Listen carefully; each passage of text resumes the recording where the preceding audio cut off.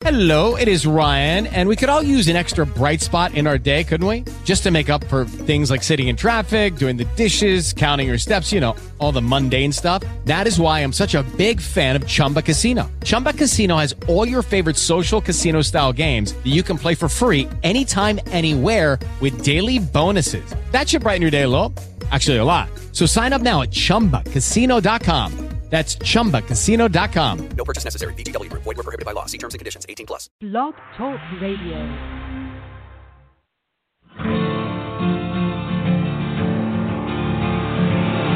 It's time to strap our boots on. This is a perfect day to die. Wipe the blood out of our eyes. Life, there's no surrender, and there's nothing left for us to do. Find the strength to see this through.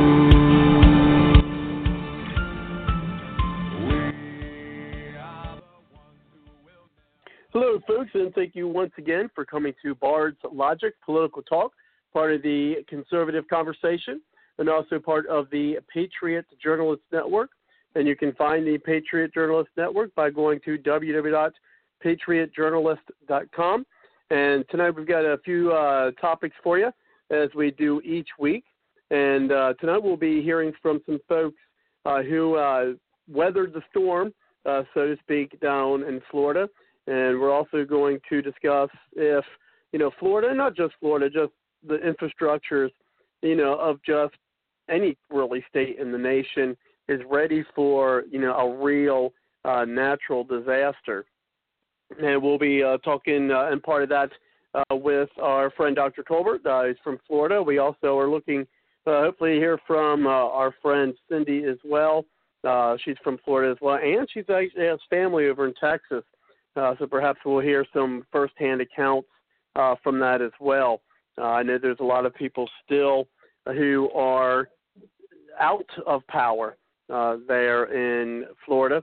I know my brother lives down there as well. He's in Lutz, Florida, and yeah, he actually got lucky, I guess, because we said within 5 minutes before he came back out of back into Florida, his electric was actually back on. But I guess he said most of the damage was yard damage, but it just depends on, I guess, where you're at in Florida. He was kind of in the middle there of Florida. But, of course, that hurricane was massive. I know it covered what would have been the size of Kentucky, Indiana, and Ohio. So it was a pretty massive hurricane. Of course, it did go down a couple of category or so before I believe it hit Florida. But we can hear more about that from our panelists here tonight. And so let's go ahead and hear from them. By first welcoming our friend Dr. Tolbert. Thank you very much, Dr. Tolbert, for coming to the show. How are you tonight? I'm doing well. Thank you very much for allowing us to speak. I had hoped we would be able, and maybe we still can, get some more people on the show. We had put together a list in 2012 and sent it to all the governors on what to do in the case of emergencies. And although we don't always condone the actions of all of our governors for many political reasons, we do have to this time give Governor Scott credit for several things. And the first and foremost is what Texas and other states did not do, is he called 7,000 National Guard people up a week prior to the actual hurricane and was putting them in place. And although there were still issues on supply, evacuation, and rations, it was better than it could have been. Key West was 25% destroyed. 50% of Florida was out without power. I'm in Okeechobee, Florida. We've been without power now for, since Saturday, and we'll probably be without power for another week. What we're trying to do is, they've got places in Florida that's not going to have power for a month. You're talking about the United States of America, whose infrastructure is so bad that they cannot recuperate in less time than a third world country. And that, I think, should be the topic of the show. President Trump wants to work on infrastructure, and he wants to redirect funds to infrastructure. And none of the governors and other senators are taking in consideration of the natural disaster which uprooted my sister's home in Houston, Texas. Then we look at my son who was in Fort Lauderdale. A tree fell on his house. But him and my grandson and her family all went to Georgia to a park. Well, guess what? Trees were falling down because of Hurricane Emma, and they were stranded for 2 days in the cabins in Georgia. That's how bad this really got. So what is the FEMA doing? Why are we having trees fall on power lines? Why from October through April and May are individuals not preparing for natural disasters? 2 weeks ago, prior to this all happening, I told everybody to get their gas, get their generator, and get their ration. There was a storm coming up out of Africa. That storm was going to track and was going to come, and I was praying that it would move more east, and it instead went more west. Well, the more west it went, we actually suffered less than what we would have had it came a direct path. It actually skirted the west coast of Florida. People in Florida waited till the day before the emergencies. They did not adhere to the mandatory evacuations in the Keys, along Tampa, Fort Myers, and other places. People continue to not understand. Preparation is a drill that you learn. It's like a fire drill. Mandatory fire drills are once a year for every business, so you learn how to get out in case of fire. Had there not been a hurricane, and had you done everything that you should have done, you would have been prepared for the real hurricane. So I had a full tank of gas. I had 20 extra gallons of diesel for my truck. I had a 6 kW generator.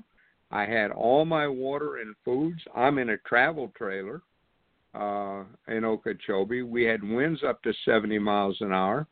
I had it tied down and blocked. I had it stabilized and lowered so that it would not pick up the wind. I pulled all the slides up.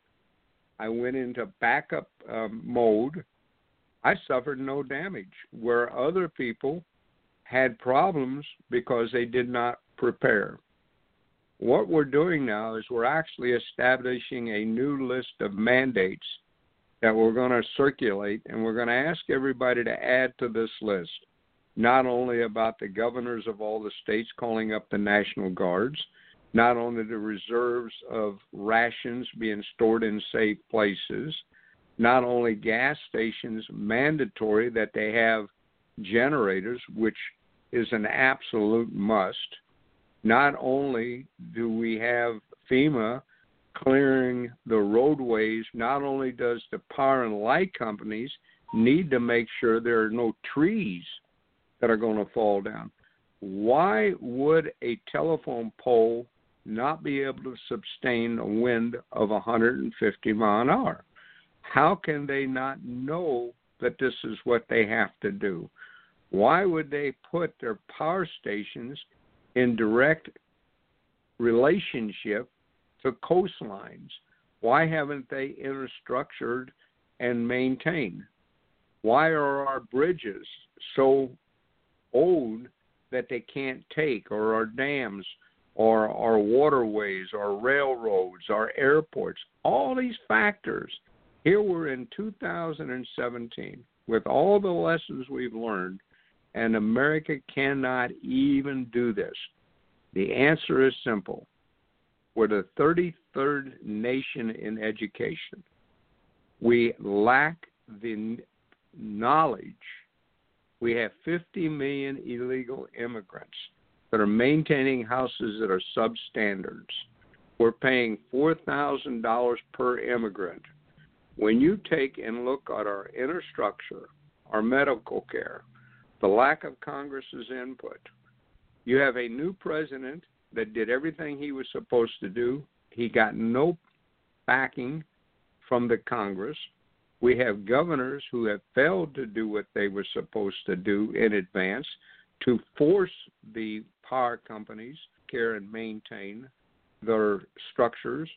We have homeowners that the insurance companies should say, if you have a mandatory evacuation and you do not evacuate, we will not cover your losses. What that is saying to the homeowner is, you prepare for the hurricane, but under the insurance company requirement, if you do not leave, and it's mandatory, we're not going to cover you, and you will sign a contract. We would have more and more people that would evacuate. You cannot maintain 150 mile-an-hour winds in the Key West. It is impossible. There were southern Okeechobee where they were concerned about the high winds of the hurricane blowing the water, the southwestern parts of the Okeechobee Lake. They evacuated that area even though they felt it was safe, even though they felt that it had no extreme problems, they still evacuated it. And there was damage. Sebring, Florida, we work with people over there, that houses were totally destroyed, and they're like 50 miles from where I'm at. The entire Port St. Lucie, Fort Lauderdale, the size of this hurricane and the direction it went and the things that it does shows you how little America is ready for these natural occurrences. Now, people are going to argue and say it's climate change. They're going to tell you it's because we're not controlling the climate. They're not going to sit there and say this is a natural occurrence. It starts as a dust storm in Africa, as it has for thousands and thousands of years. It gets built up because we have warm temperatures, because we're not getting the rains at particular time as we go through certain seasons, and we have an increase. It was predicted that this year there was going to be problems. If it was then predicted, why didn't the governor take actions? Why did people not back up and say, I need a small generator, I need gasoline for my cars? People waiting 4, 5, 6, 7 hours to put fuel in the car 2 days before a hurricane. Why would they not understand that if you fill your car up, let it go down to a half a tank, have 10 gallons of gas as a backup gas at your house at all times, recycle that 10 gallons every 2 weeks into your car and refill that 10 gallons. That 10 gallons will take you 300 to 400 miles away from wherever you're at, and it should be on reserve in a ventilated, safe environment. People don't understand how the military has had to operate. As a retired master sergeant, I've lived in Alaska at 70 below zero for many months. I've lived in Arizona on the desert. I've lived in Iraq and Iran when I was there during the embassy change. I spent years in Vietnam. So all the actions that I had to do there is nothing more than an emergency action you face in Florida once. The actions of your soldiers is what they face, what you just went through, they go through daily. So the American people need to learn. We need to bring back the draft. We need the young men to get reacquainted again on how to survive. That's why you can't survive. You don't have the training. All the elements of training, preparation, having things on reserve, the structure. We have bridges 100 years old.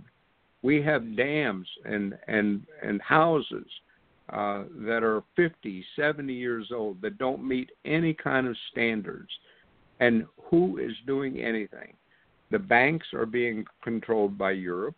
Your funding is off. Your credit bureaus are a fraud. Your motor companies are now making all their vehicles from other countries. They are not able to sustain the weather and hazards.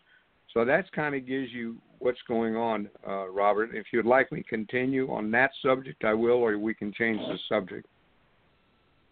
Well, we can stay on that. One of the things you mentioned earlier, and I find it kind of baffling when it comes to the infrastructure. I mean, I know it would come at massive cost, but I always one of the things I've wondered is two things. One is why are not? I mean, I don't know. I don't live in Florida, but much as it is here in the new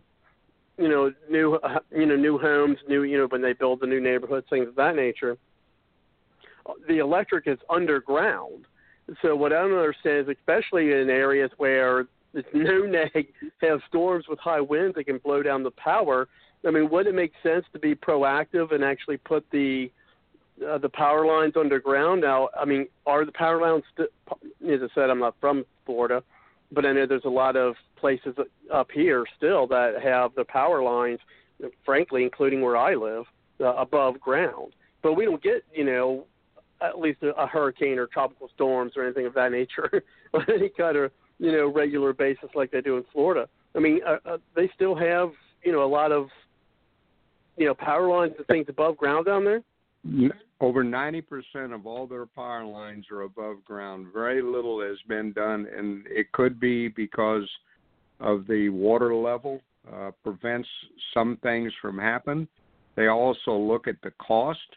The power companies are now looking at different types of poles in order to do it. The structure of the houses within so many years have to meet 110 mile an hour, but the old homes are grandfathered in. There's very little, the construction is doing underground oil piping from Canada, millions and millions of dollars being spent, being paid to the state of Florida and other states, but very little is being done to protect the actual citizen in Florida right now. Well, and also I wondered, because with being in Florida, I know you guys get your rains and things of that nature. Why is they don't have any, a lot of like backup generators, things of that nature, powered with, solar panels, things of that nature. And I want to make a quick point before that I wanted to make earlier. It took traffic-wise. You talk about the evacuation. Is that so? When my brother, he did leave. I mean, actually, a couple of his sons came up here to Ohio, and I was actually able to visit with them for a little bit. Real quick, folks would like to chime in. Just give us a call at 347-945-7428 on any of the topics this evening, or as you pointed out, Dr. Pilber, in your email, other topics if you wish to throw those in. And if you are on the line, which I do see there's folks already, just push the 1 on your number dial, and we'll get you into the show. And again, the number is 347-945-7428. But anyway, so he was leaving Florida. I think he's from, in between Orlando and Tampa, I believe.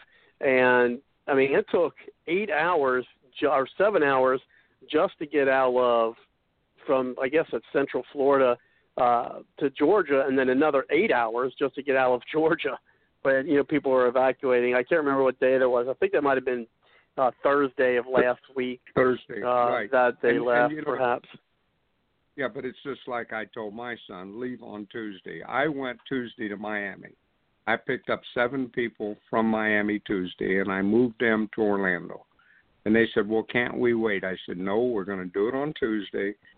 We got them out of there on Tuesday. On Wednesday and Thursday, that same trip would have taken 14 hours just to travel that 200 miles. All the gas stations, highways, and roads were totally blocked on Thursday and Friday. My son left Fort Lauderdale, drove up, picked up my grandson who's in college in Tallahassee, went to Georgia. It took them 17 hours to make that trip only to have them in a campgrounds on a mountain in Georgia. The trees all came down, and they were locked into their cabins for 2 days in Georgia. So it's hard to retreat when you're going someplace. The big thing is carrying the supplies with you, carrying the food with you, having the extra gas with you, being protected for your trips. Because if you don't get out, if you see that storm that's coming across and you look at the European track, forget everybody else because they don't know what they're doing. The European track is the only accurate track right now. If that European track shows it coming up to the Gulf of Mexico, prepare that it's going to hit Florida. Might not. May it turn and go west or go north? You don't know. Why take the chance? The 90% of them will make a right turn. They will head north before they hit Florida. 7% will move down to Cuba, go across, go up the Gulf, and they will go into Texas and Alabama. But that 1 to 3% that's going to cross Florida is what you always need to prepare for. This storm that we just had is allegedly the strongest we've had in 100 years. It was a storm that downgraded to a 3. It was a 5 when it hit Cuba. Had it not went across Cuba, it would have hit us with a 5. So at a 3 of 120 mile an hour winds, 130, 140 mile an hour winds, we couldn't even withstand a Hurricane 3, Category 3 hurricane in Florida. Could you imagine if it had turned sooner, had it not went over the mountains in Cuba? Just think about what would have happened then. I mean, it would have been 3 times worse than what we have. 10 mile an hour winds makes a difference tremendously of a roof staying on or not staying on. Yeah, that's incredible. And then with the infrastructure, back to that, as we said, that stated earlier, that is one, was one of Trump's big, plans, a big part of his agenda, which, of course, Congress not much with that. And you mentioned money, and the first thing that comes to mind to me is, my gosh, I mean, we're spending all this other money outside of our nation, outside of the country, and so much of our money is outside of the country. I mean, maybe it's no wonder that, and you mentioned things that are in our country that are paying for like illegals and things of that nature, but also think of all the money that's being spent outside of our country. Well, think that of can NATO. Be used here. Think of NATO and the other organizations that we're partnership with, where we're picking up 60-70% of the tab, or the money that we're putting in other countries to get them to stay on our side. We're buying their friendship, and when we stop buying their friendship, they then go toward Russia and China. And this is what happened with Venezuela. Venezuela got money and support the president from Russia and China. So what they did, they turned against America. And because of that, Venezuela is becoming another communist dictatorship like Cuba did. Take and look at South Korea versus North Korea and how we put millions and millions of dollars in South Korea. If we put restrictions on North Korea and the goods and products of China and Russia that support North Korea, what is going to happen to our relationship with South Korea? So all these political things is a money-buying relationship. Have you ever noticed when you're financially secure, you have a lot of friends, and when you have no money, you have no friends? Yeah. That even goes with personal finances too, doesn't it?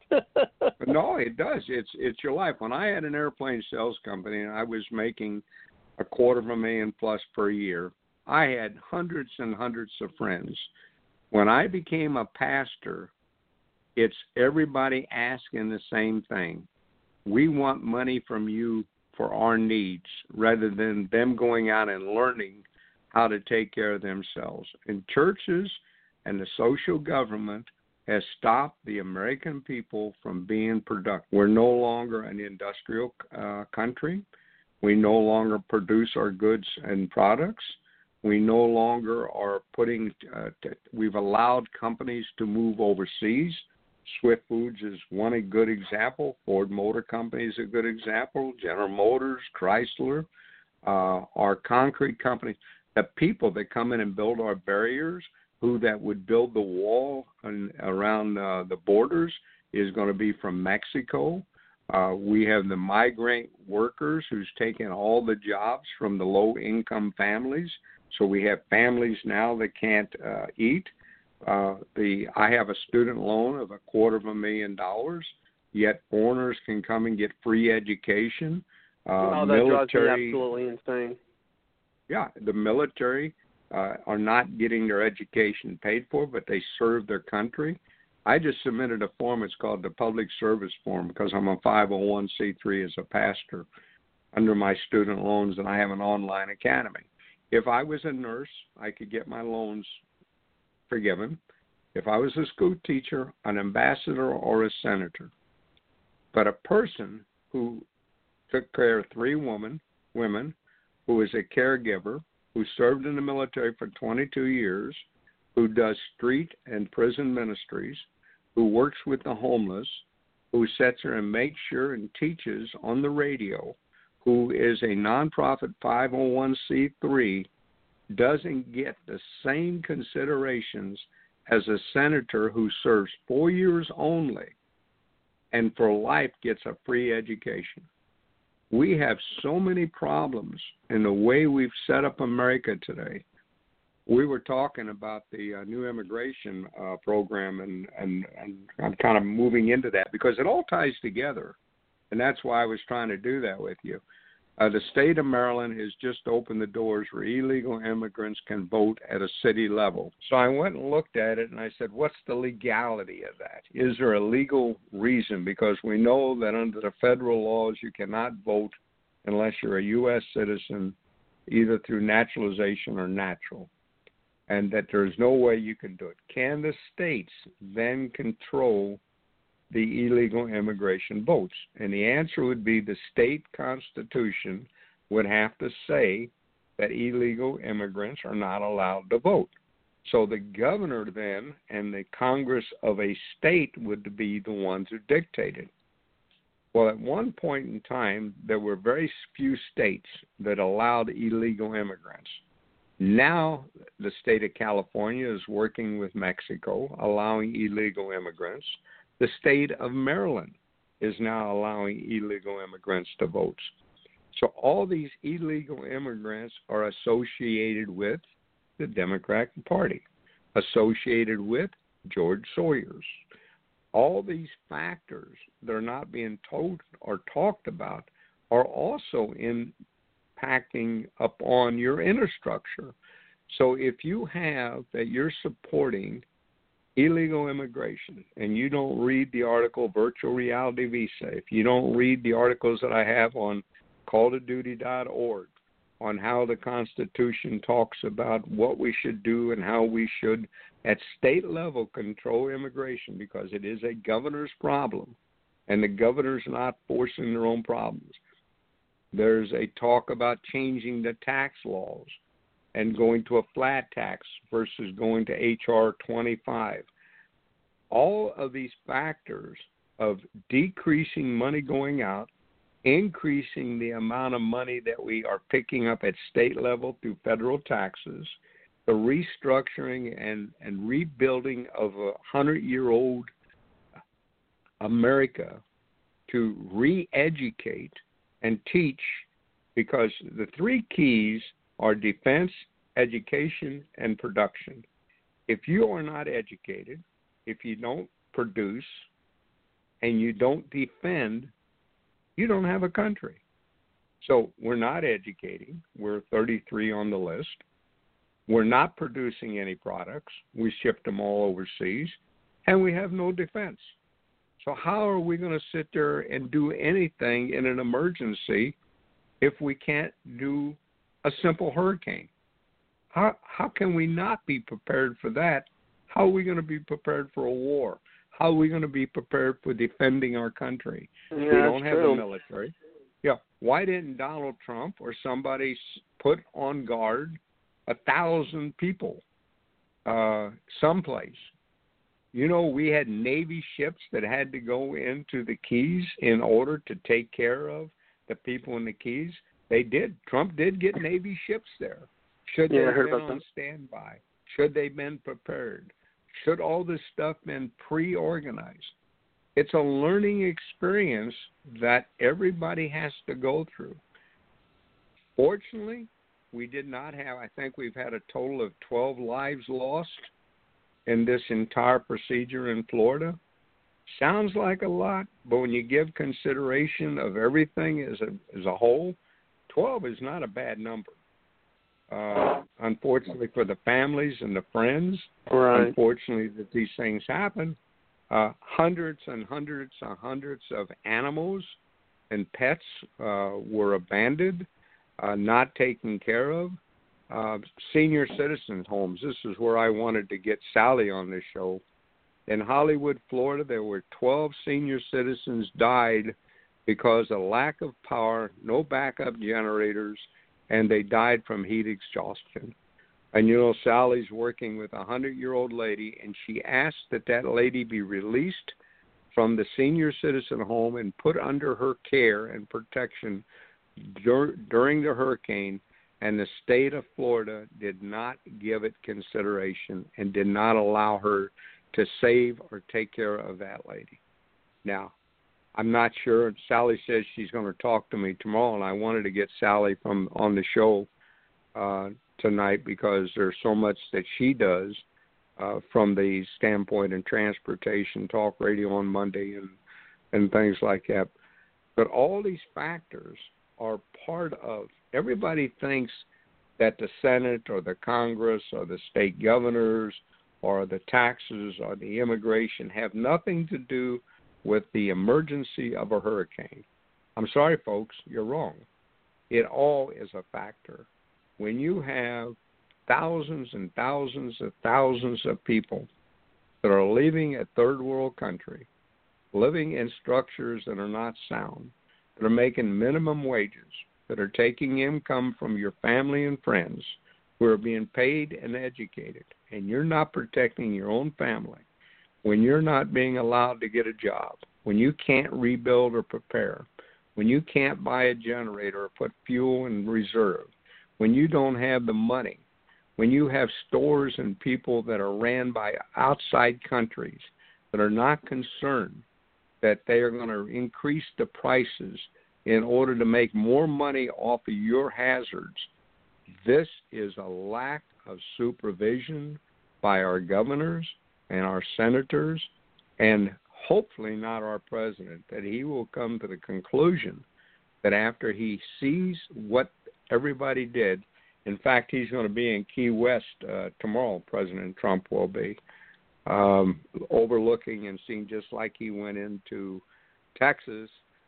It's an education. You will make a decision based on your knowledge and experience and advice given to you. You will then go in to see what took place and what should have been done. Then you come back and you say, this is what we did not do, and this is what we should have done, and this is what we're now going to do. Many people don't want to admit that a trial and tribulation is a learning tool, what not to do next time. We can't always make the right decisions.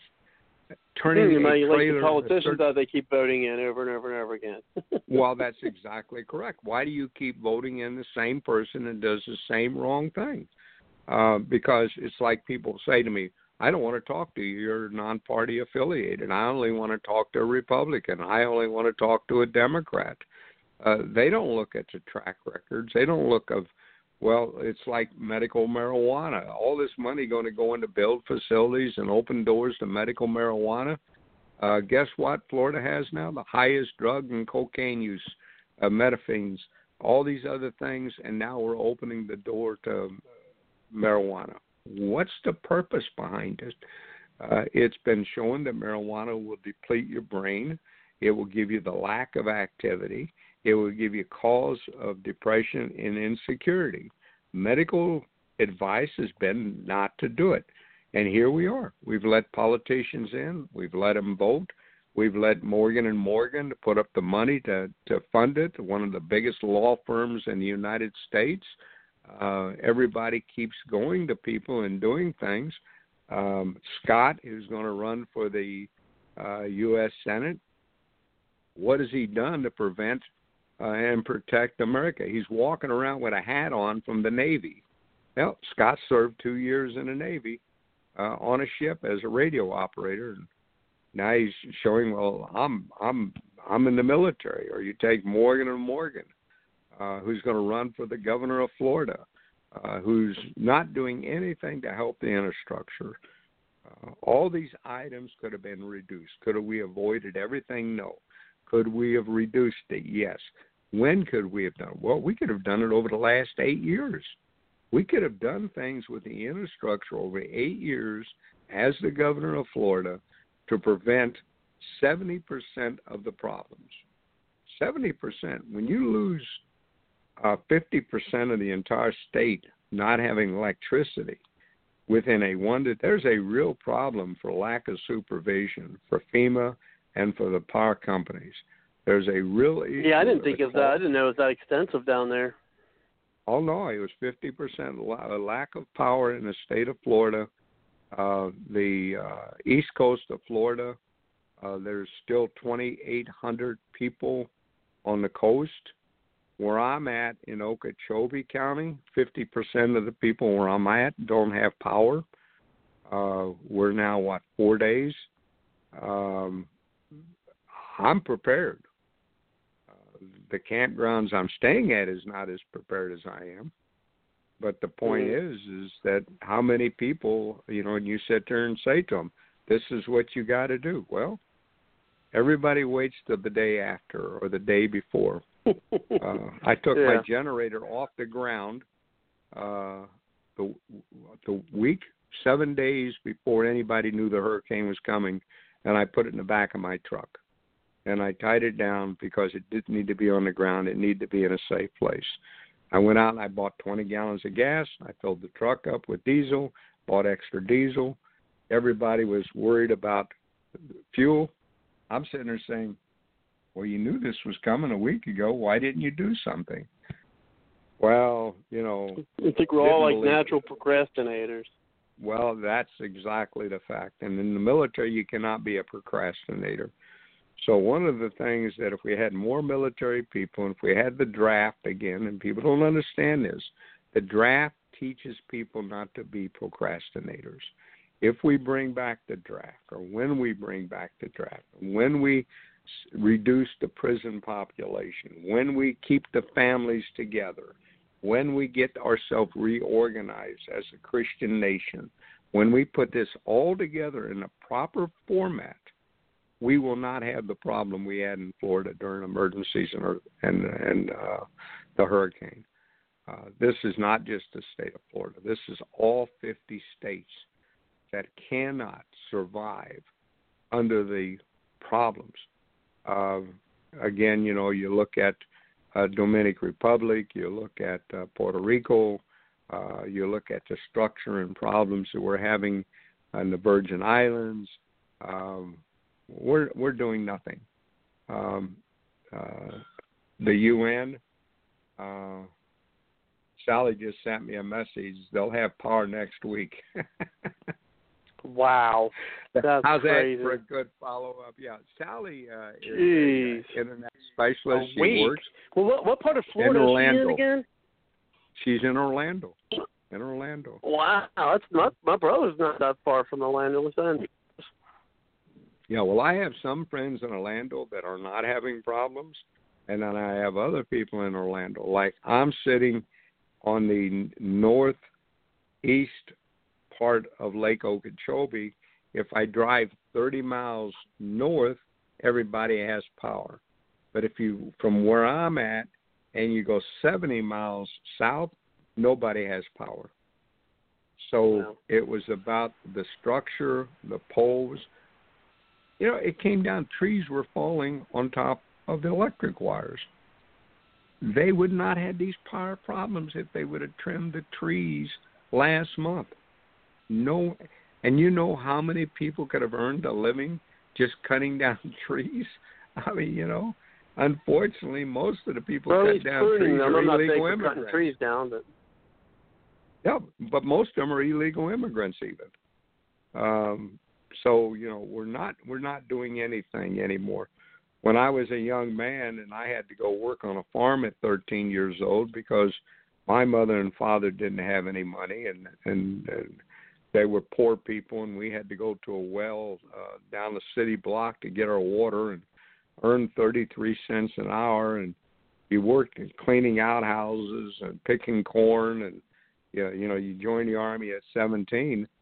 Kids today don't do that anymore. Our population is totally in a different state of mind. Our teenagers don't even look at it. They have to restructure, and the reason they don't look at it is because their parents don't see it. Their grandparents, my father and mother, understood the problem. I understood the problem from learning from them. My children have learned the problem because of what they've taught. One of my sons was in the military. The other one is in construction in Georgia. They were prepared. In Georgia, my son owns a farm up there. He has a 15 kW generator. And people came and set up, and he supported them to make sure they were not having a problem. So their interaction with community is people that know what to do, how to do it. And yet we're not seeing that. Churches in Texas refuse to open their doors to help shelter people. But yet there was one mattress store that opened its door and said, "You're open, it's here. Sleep on my mattresses, sleep on my new mattresses, stay here with your children, don't worry." So here's a business owner that's doing the job that should have been from our ministers and our pastors. Why didn't our pastors prepare their churches, which should be a sound structure? Why haven't they opened their doors? Why don't they have backup generators and power? Why have they taken your money and did nothing to help the community? You hear anything at all on the news about any church, help shelter, has backup power or support? Nothing. Not one thing about a church doing anything. Mass media is talking about everything except our ministries, our Christians. They're ignoring the fact that our inner structure and the faith of our nation is based on God's interaction to our actions. We've been posting Psalms 91, and people should read it, but Psalms 91 is about, if you believe in me, I will protect you. If you follow what I say, I will do for you. So when you read Psalms 91, you really need to read the whole Psalm 91. And Psalms 91 is talking about your faith and your belief in how God works with you. When you pray and ask God for guidance, he will open that door for you. And yet we have decreased the amount of Christians and the faith in America, which has created a chaos of misorganization. Our Supreme Court has made bad rules. The Supreme Court has passed laws which were unconstitutional. There is now Supreme Court allowing illegal immigrations based on a federal right of immigration rather than the state right. No one is talking about the 10th Amendment. We're allowing the Supreme Court to not let Trump to be the president. We told Donald Trump, put a hold, put a moratorium on it, tell the Congress they got 6 months, and then pull it out from under them. And that's exactly what he did. It's called virtual reality visa. It's called a mandate. You go through a background check. You pay the state or the federal government a fee. We set the fee at $1,500. You would then go through that you are here illegally, so you're on probation. So we're going to put you through a probation period of 2 years. That means you do not get food stamps. You can get a work permit only if you're sponsored by a family member of your community or a church. You would not be allowed to get medical care by the government. You would have to get that. You could not send money out of state. After that 2 years of probation, you then go under the 7-year naturalization law. So if you have good moral character, because you cannot be a naturalized citizen without good moral character, and if you're illegally broke into another country or somebody's house, your character is not good. So we're going to put you on probation. If Congress does not declare illegal immigrants as invaders, then the federal government has no authority over immigration. And that was proven by the Supreme Court in cases in Arizona, Texas, and New Mexico, that the state is responsible for all of this. Can California say, I'm going to let illegal immigrants?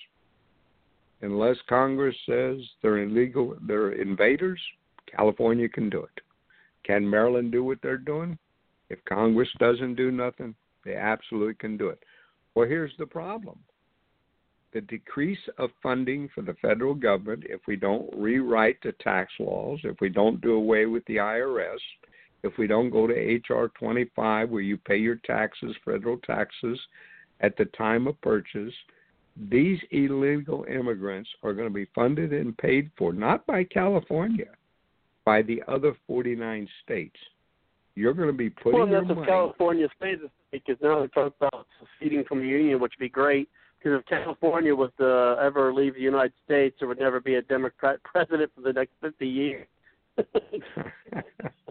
Yeah, but that's one of the problems. Should they leave and do that, they will become part of Mexico. That's why the Mexican president is now in cahoots with the state of California. The population of California is mainly Hispanic.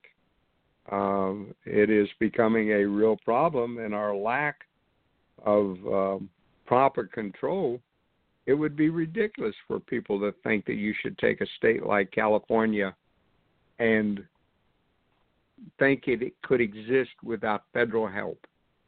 What would happen if the earthquake or a typhoon or hurricane comes into California? Do you think that they would survive without asking for federal assistance? No. They would all of a sudden now expect federal assistance. Who do you think puts out the fires that go around the whole state of California? Who do you think puts millions and millions of dollars in the state of California? Why isn't the people aware of the fact? But that's San Andreas' fault goes, and let me tell you, they're going to be in big trouble, huh? Well, no, that's right, because there is a prediction at one point in time there will be a separation of that fault, that the California will definitely not be part of the United States. It will be underwater at some point in time. Not physically. You will not be able to visually see it. What are they doing to ensure protection? Who do you think is paying for the seismic checks? No one is telling the people of California that the federal government's involvement in California is actually protecting the state of California. What's going to happen if there's a war by North Korea and California is going to be the first state to be hit? Are they going to say, well, we don't belong to the United States, so therefore we don't want the United States Air Force, Army to come and help us? Is anybody ever thinking big pictures? There's no big pictures being looked at. It is a group of individuals who have only their own self-interest that is trying to get the people to turn away from the United States. Yes, we are a federalism. Yes, we have 50 states which are states of sovereignty, which are their own little nations. Yes, they have their own laws. Yes, they have their own rules.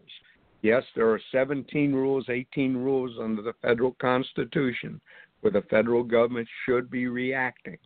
Yes, the federal government has exceeded their authority. So does the president downplay, get us back to the 18 rules? Does the Congress become more no party? Does the American people realize that the Democrat and Republican Party is unconstitutional, that there is no rights or authority to have an incorporation dictating the rights of the people? Do the American people understand the antitrust violations by two political parties? Has anybody filed grievances besides me with these other countries? We call these other countries the sovereign states, the 50 states. People aren't really fully comprehending the Constitution. They don't understand that we need to close the Department of Education, the EPA, the Drug Enforcement. All these places don't belong to the federal government, to include the Department of Immigration. It is not legally, constitutionally, and if we downplay this, if we pull out of the United Nations and the UN, if we pull out of NATO. Say again? I said, do you ever think that would happen, that we'd actually ever pull out of the United Nations? I think Trump is giving a lot of thought to the fact the United Nations is not supportive of the United States of America.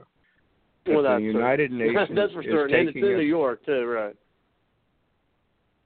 There is, but that's even being considered to be relocated to a different place. That's now on the verge of going out of the United States and New York into another country.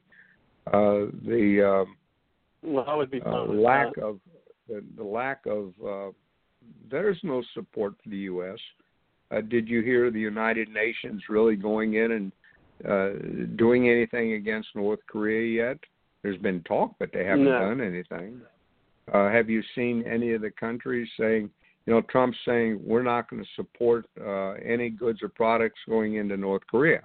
And any country that puts goods and products in North Korea, we're not going to support it. China says, well, wait a minute, you guys can't do that. We're the one with all the money in North Korea. We don't like you anymore, Trump, if you do that to North Korea. Russia is saying, wow, that's where we get all of our free labor from, and we get our goods and products from North Korea. You can't do that. Where's the UN when you got two countries and groups of individuals whose own interest is greater? We're behind on the nuclear power. We're behind on our Air Force and our Navy. We don't have the ground forces anymore. These other countries have greater power than we do. When are we going to look at the infrastructure, production, education, and defense?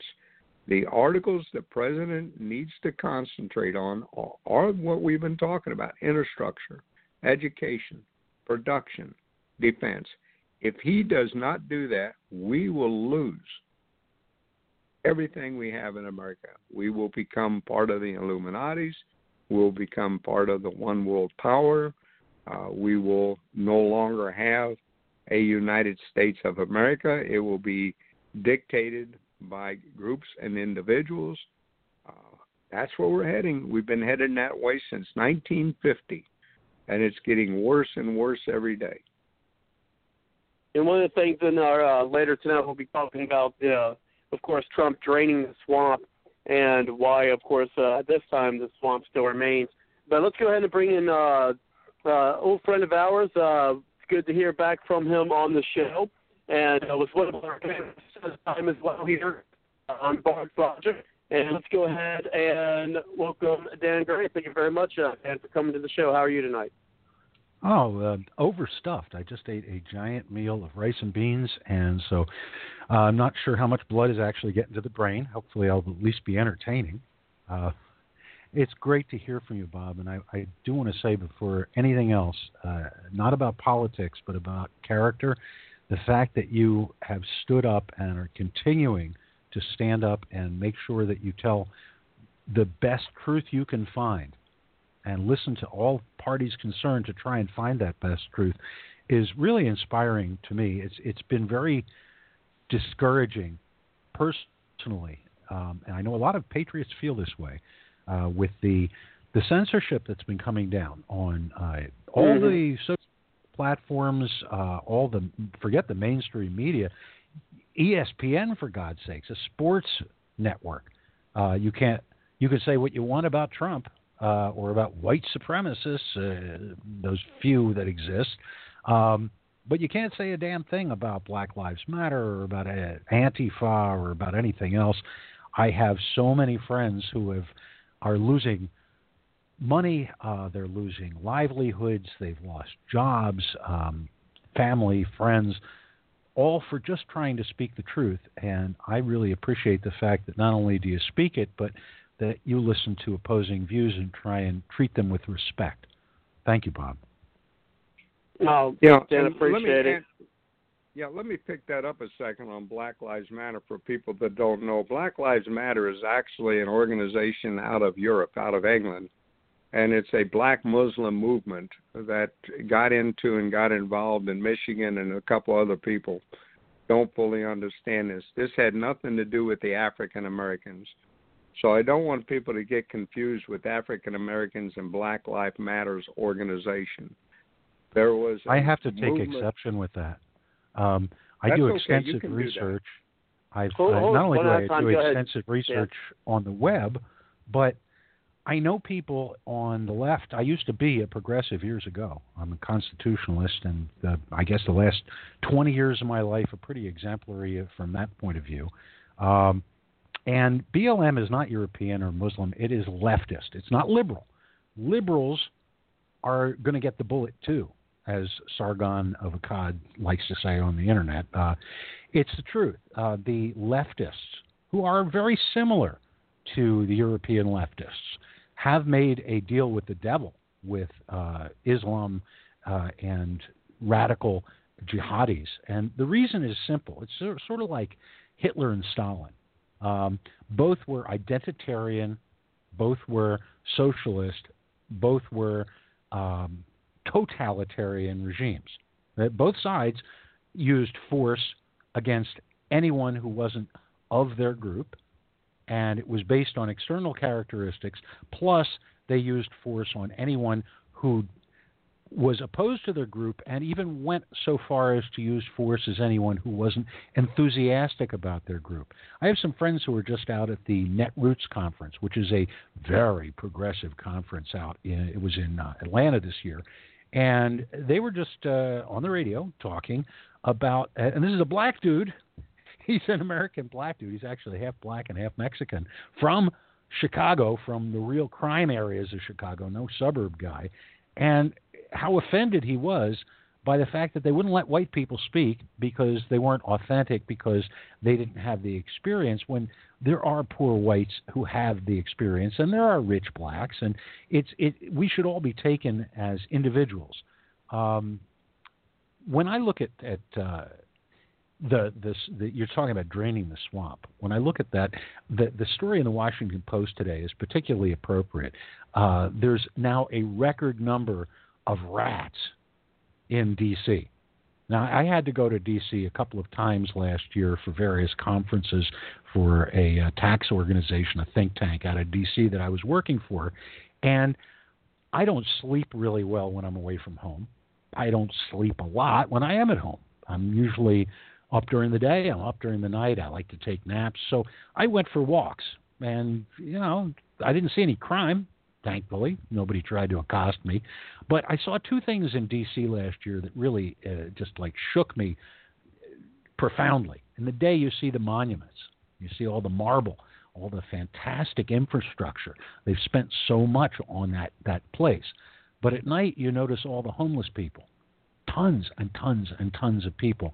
And we're not talking about people who are getting, who have figured out the system and they're working it and they're getting all kinds of great benefits and sitting on their couch eating Cheetos, getting a new tattoo and playing video games. We're talking about down and outers, people who really, really need job training and a shot. They need a chance. The only ones who seem to be helping them in D.C. are the churches.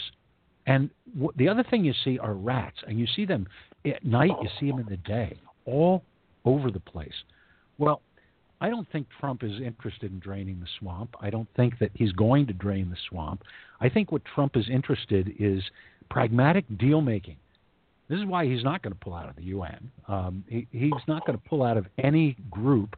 And I'm not saying this against Trump. I think this is actually a good thing in the president. He's not going to shut off communications with anyone. He talks to everyone. He'll make a deal. He just made a deal with some Democrats. Okay, wasn't the best deal in the world, but considering how poorly the mainstream rhino Republicans have been treating him, he needed this deal. Yeah. The country needed this deal. He made a deal. That's what he does. The United States is in danger not so much from foreign entities as we are from just complete corruption and degradation within. And folks, it's our fault. We're the ones who keep reelecting it. Another story, top story today, 15 U.S. mayors who are currently under indictment, convicted, or have resigned due to child molestation charges. And we keep reelecting them. And you see, everywhere you turn, it's not just the big politicians either. How many of you have had personal experiences with churches, little leagues, PTAs, volunteer fire companies where someone stole, where someone was placed in a position of authority, of responsibility, and they misused it. They stole for their own benefit. And the reason they did it was not just because people are tempted, but because they knew that we don't care. Folks, you don't care. And you're not going to care until it matters to you. Well, if it doesn't matter to you by now, I say that you're not the enemy. I'm not going to be like George Bush and say you're either with us or against us. My attitude is that you're either with us, against us, or you don't matter. Okay? I am not going to join the side that's on the ascendant, the winning side so far of internationalists and socialists and identitarians and victim preachers who just go around pretending to have virtue for the sake of getting power. Okay? It's not about winning alone. You can win on bad terms. And if you win on bad terms, you're no different than what you were fighting against. There are plenty of us still in this country. And I think this is the only reason why God hasn't struck us completely off the face of the map. And that's a personal thing. I mean, I'm not talking about Revelations or any of the rest of that stuff. I don't know. I'm not a very religious guy. But we still have a lot of virtue in this country. If you look at Texas and you look at Florida, yeah, there are egregious examples of bad looters trying to rescue sneakers from, and there are people who are trying to steal from the rescuers. But most people down there are cooperating. They're helping each other. You saw tremendous amounts of pictures coming out of there and video of people helping each other with absolutely no regard for whether you're black, I'm white, you're white, I'm black. None of that. We didn't care. Here's somebody who's having a problem, and we helped him. And I have personal friends. I mean, this is people I actually know, not just Facebook friends or whatever, who have been making trips down there. They're gathering stuff up at motorcycle dealerships and at churches and all kinds of little local civic places, fire companies, and they're taking campers and semis at their own expense and bringing stuff, and they're not giving it to the big organizations like the Red Cross who take all the credit and all the money and do practically squat according to a lot of local government officials down there. They're giving it to people on the ground who have experience with organization and helping each other, primarily churches, but there are a lot of civic groups as well. And they're not asking them, are you a Republican or a Democrat? They're not asking, who did you vote for? They're not asking them, what's your belief? Do you like white people, black people? Are you Christian, Muslim, Jew, agnostic, atheist? No, they're just saying, you're an American. You need help. I'm an American, and I'm in a position, and they're helping them. And that's tremendously inspiring. But we're up against a big, I don't know, it's not really a conspiracy so much as just a groupthink, where you'll see something on the news, and if you flip the channels quick enough, you'll hear almost the exact same words. And with all the 300 million people plus in this country, and yet it's the same exact lead stories on every single news broadcast. And if you're on the internet, if you're on Facebook, they're purging that. 1 million a day they're taking off there. And a lot of them are fake or scammers, but a lot of sensible people who, you've used a term, you used a word, you put up a picture that someone might object to, but it's not across the board, because if you use words and terms and pictures that others don't like, but you happen to be one of the favored victim groups right now, then they're not taking you down. They're promoting you. Right. Can I interject something in there, Robert? Oh, please. Yeah, go ahead, Dr. Tolbert. Number one, the funding for everything you're talking about is, number one, is George Sawyer's. And number two, there's a couple articles out right now about Black Lives Matter and how George Sawyer is funding it, and how the Black Lives Matter are now trying to take down the Jefferson Monument, and how you use the terminology that I use, the Islam, the tie-in, the leftists. This is all part of the same scheme. So what you're saying is exactly what I said, but you're saying it in a different way. Because as I listen to you say it, you got more detail to it, but it comes to the same conclusion. You go into the funding of George Sawyer's, who should have his citizenship removed. He should be taken out of the United States. There's many illegal or naturalized citizens that are here for the purpose of destroying America. And when we look at what's happening with our statues, our history, our monuments, and we're looking at the leftist organizations and the funding by guys like George Sawyer's, we're not really teaching this to the American people. We're giving them only a sample of things without them seeing the whole thing. I'm a pastor, and I've been a pastor since 1999, and I have a master's degree in theology, along with a master's in education, a doctorate in education. I'm a 22-year veteran, a retired master sergeant. I've been teaching the Constitution, writing articles now for 15 years. I ran for the U.S. Senate, governor of Florida, and I ran for the president in 2012, all learning experiences so that I understand the political arena. So I understand exactly what you're saying, and I don't disagree with you. The people in America, though, don't know what you're saying. They cannot tie that together, and that's where we come down. I have been involved with the black community. I work with the black community. I work with the African Americans. I work with the prison. In fact, I was married to an African American. So I know more about an African American community from a Caucasian viewpoint than a normal Caucasian would. I work with Venezuela. I work with the pastors in Venezuela. I work with all the churches throughout the United States. I have online academies. The people in China, Thailand, Korea are working with me. The people in Yugoslavia and Russia are part of my network. I have 1 million followers. So everything we're talking about, people are saying one thing to me. If we lose America, we lose our freedom. Everybody outside the United States wants us to stay a superpower. Everybody that doesn't want us to be a superpower wants to control all their countries. That's why we need to stand up. God has to be the final thing. My job is to bring God back to America. So everything I talk about comes down to one configuration. How do we get God back? My resume is sitting on President Trump's desk. He was acknowledged my resume with my background, my history, my education. Will I be the new communication director?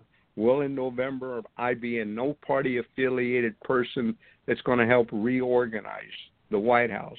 Well, when God told me to send the resume to the White House, he said, President Trump is in office so that you, Pastor Charles, Apostle Charles, Dr. Tolbert, retired Master Sergeant, you can help bring God back to America. So my viewpoint is a lot different than most people. But believe me, I am well educated on everything you're talking about. I have a discerning spirit. I don't disagree with you. I do agree with you. But the people in America don't understand what you said, nor do they understand what I'm saying. Well, I'll tell you what. First thing I want to say is kudos to you for all you've done. And I have to say personally that I envy you. I've been listening really carefully and to speak to me, and so far it's just a still small voice of conscience that guides me.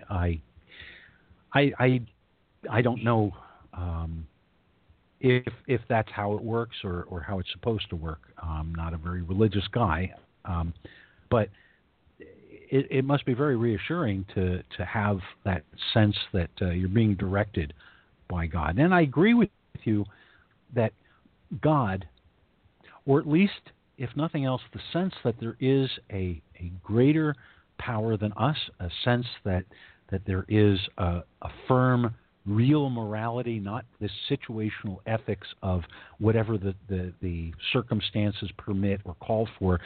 That's important, and that's what America has lost in our leadership, but we haven't lost it on the ground. In a lot of places, I see Americans, like you're saying, who are confused, who are uneducated, who don't understand, and you got to realize we let the schools get this way. It took generations, and we kept allowing it to go bit by bit. But I run into folks. I talk to folks, and they talk to me. I have people now who are becoming activists who I met as clerks at convenience stores, or people who worked at Lowe's or Home Depot or places like that, where I made an offhand comment and about politics, about something that was appropriate, the price of something, the availability of something, and they came back with information, and I said, well, why don't you take a look at some of the stuff that I'm doing? Here's how to find me online, and you don't have to participate unless you want to. And you'll find that there are a lot of people who do participate in discussions with me they know more than I do about all kinds of situations. I learn from them. You might as well. And while you're doing this, I will say that if you choose to speak, the only rule that I have on my social media pages, which are fairly successful, I suppose, is you will treat everybody in a respectful manner.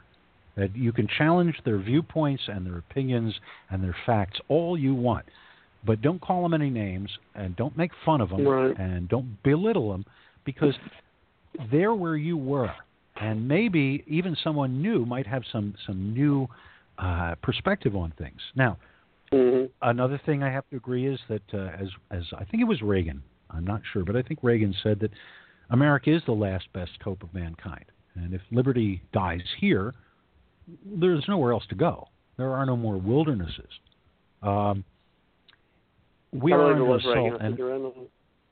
Yeah, it's not just from George Soros. He's a major organizer and funder of all this stuff. But the large corporatocracy out there, the top echelons of most of the major corporations, some I've mentioned, just, Lowe's, Home Depot, et cetera, Walmart, Google, take your pick. Go look at the Fortune 500, look at the New York Stock Exchange, the Dow Jones, and you'll find that almost all of these corporations have decided that on a profit and power basis, it makes more sense for them to go along with the anti-American crowd.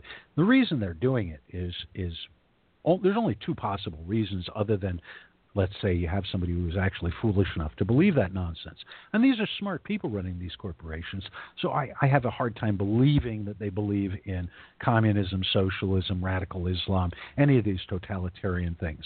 So why would they do it? And the answer is, either they think that they're going to come out on top, and there's a real good chance they will, or they're appeasing. They're afraid of the firestorm that will come about if they do the wrong thing or say the wrong thing or don't support the right causes. And so they're kind of like, like there's an alligator, and if you keep feeding it chickens, maybe it'll get to you last, you know. But when I meet all these Americans, I can't help but think that it's not just foreign influences or big money influences.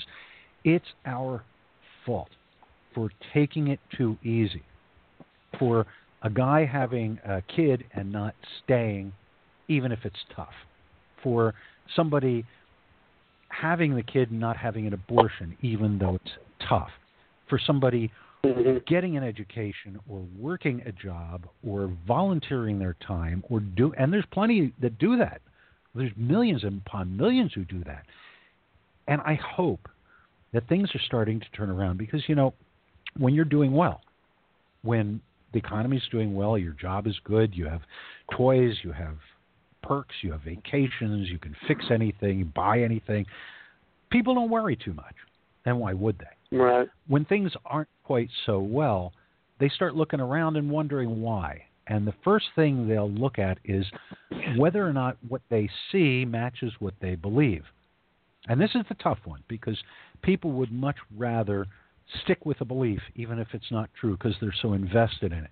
But when you start hurting, when your stomach's growling, when you see injustices, when you see police forces not behaving properly, politicians not behaving properly, preachers and doctors and lawyers not behaving properly, and it starts to affect your life and your friends' lives and your family's lives, then it's very, very hard to maintain that false viewpoint when it's clear that what works is what works, what's true is what's true, and that sitting around waiting for somebody else to do it is not the answer. Look, Pastor, you're a leader. Some seem to think that I'm some sort of a leader. There are leaders out there, and we're important in a sense. But a leader is nothing at all without people following them. And ultimately, the best leader is not somebody who just gets in front of a parade and says, "Hey, you're going that way. I'm in front," but who challenges their flock, who tells them not just when they're doing right, but when they're doing wrong, and refuses to accept that. I don't shun people. I do shun people's behaviors. If they're willing to stop a bad behavior. I have a kid that I used to coach. I was a coach years ago, and volunteered sports. A lot of us have that experience. It was great. Most of them turned out okay. This kid didn't. He had some problems. Family life was not good. Drugs, bad influences, and he got in trouble. And I was in no uncertain terms every time I ran into him or had any dealings with him. I told him that what he was doing was wrong, but I never turned him away or said I won't have anything to do with you. Finally, in his 20s, he's gotten to a point where everything that was told to him for his benefit, he's starting to go, well, you know what, you were right. Now what do I do? And I can't wait till my daughter starts saying that to me. Well, you'll wait, Bob. You'll wait a while, but I introduced him to people who were good influences, people who he could hang around with that were going to accept him as long as he behaved properly. And he's not on drugs now. He has a small criminal record. It's never going to get any larger, I hope. He's not doing those things. And he's got a job. And he's got a very nice girlfriend. I think they're going to get married and then have a kid, I think, but that's up to them. And I'm really glad because, I have a hard time condemning people. I'll condemn their actions, but I wasn't always the best guy in the world. I've done some bad things when I was a young man, and I know, you all know how anyone can be corrupted. You see it all the time where somebody, how did this person we elected that we knew, how did they go so wrong? How did this guy, treasurer of the fire company, steal all this money? How did this person just become a sex pervert and manipulate and violate kids? It's like, how do these things happen? So we know people are corruptible. But my experience is that we're all redeemable as well. Go ahead, Dr. Colbert. I do see other folks on the line as well. I want to interject. I want to interject, two things. Number one is the relationship. That's fine, Dr. Phil, but real quick, let me just get the number of folks on there. If you'd like to get in, just push the 1 on your number dial. I'll get you into the green room, and we'll get you into the show. And those out there also, give us a call at 347-945-7428. And again, push the 1 on your number dial. I'll get you into the show. Go ahead, Dr. Colbert. Yeah, number one, I want to interject the banking system, the Federal Reserves, and the Jesuits, and I'm going to kind of stay away from it. But the controlling of the jobs, the income, and what's going on is a matter of the one world power. The next thing, we just brought a lawsuit against all the credit bureaus. For people that don't know, your credit bureaus are Fortune 500 companies that are making multi-billions of dollars. And one of them is Expedia, which is home-based in Ireland, and Ireland is the home of the Masons and also of the Illuminatis. They have 15,000 employees, and it's your basis of whether you get credit or not. We just filed a lawsuit against them through the Supreme Court and also through the federal fraudulent acts that we have a violation of 5 articles and amendments of the Constitution. When you go into Equifax and TransUnion, you will find that one of them is home-based and owned by the Masons. So you have the Illuminati, the Masons, the Mormons. You have the control of the Jesuits through the churches of the Catholic churches. You have your financial bases set up in different things. I'm the guy that failed the first, second grade. I'm the high school dropout. 17, I had to go to jail or go to the Army. I had 2 sisters committed suicide. Parents were alcoholics. So anyone that thinks that you cannot make it, anyone that believes your past is going to destroy you, you need to rethink. When I wrote my doctorate degree, it was how do you succeed? It's called self-motivation. Your parents, your family, your wife, your friends are not the one that's going to give you success. Your belief in God and your own work will overcome all obstacles. No matter what happened around you, no matter what you went through, you have to believe in yourself and you have to believe in God. When God took me out of the airplane business, when I was selling multi-million-dollar airplanes after I got out of the Army and became a motivational speaker, he took my experiences and he put me back in school and he taught me more and more through my trials and tribulations. So when you look at your sons and your daughters, don't take on their responsibilities. You teach them to be motivated. You teach them how to overcome. You teach them how they have to go back and learn. They cannot depend on them, other people around them. They have to learn. Success is based on your actions. It's not based on actions of other people. We become who we are because we believe, we work, and we accomplish, and we succeed. When we fail, we learn. When something goes bad, we learn. That's what we were talking about the hurricane today. That's what we're talking about the president and the governors. That every time something goes wrong, we re-educate, we relearn things. I'm an example of a failure that becomes a success because I believe in myself. No one does for me what I do. I don't have support groups. I have 1 million followers. You talk about going on the street. I travel in a trailer for 7 years doing nothing but teaching what you just said. I'm in all the Dollar Generals. I'm in all the supermarkets. I'm talking and teaching people. Thousands of people follow me daily doing the same thing you're doing. Doing what? Learning how to restructure, reorganize, and bring God back into America. So know your credit bureaus are fraudulent.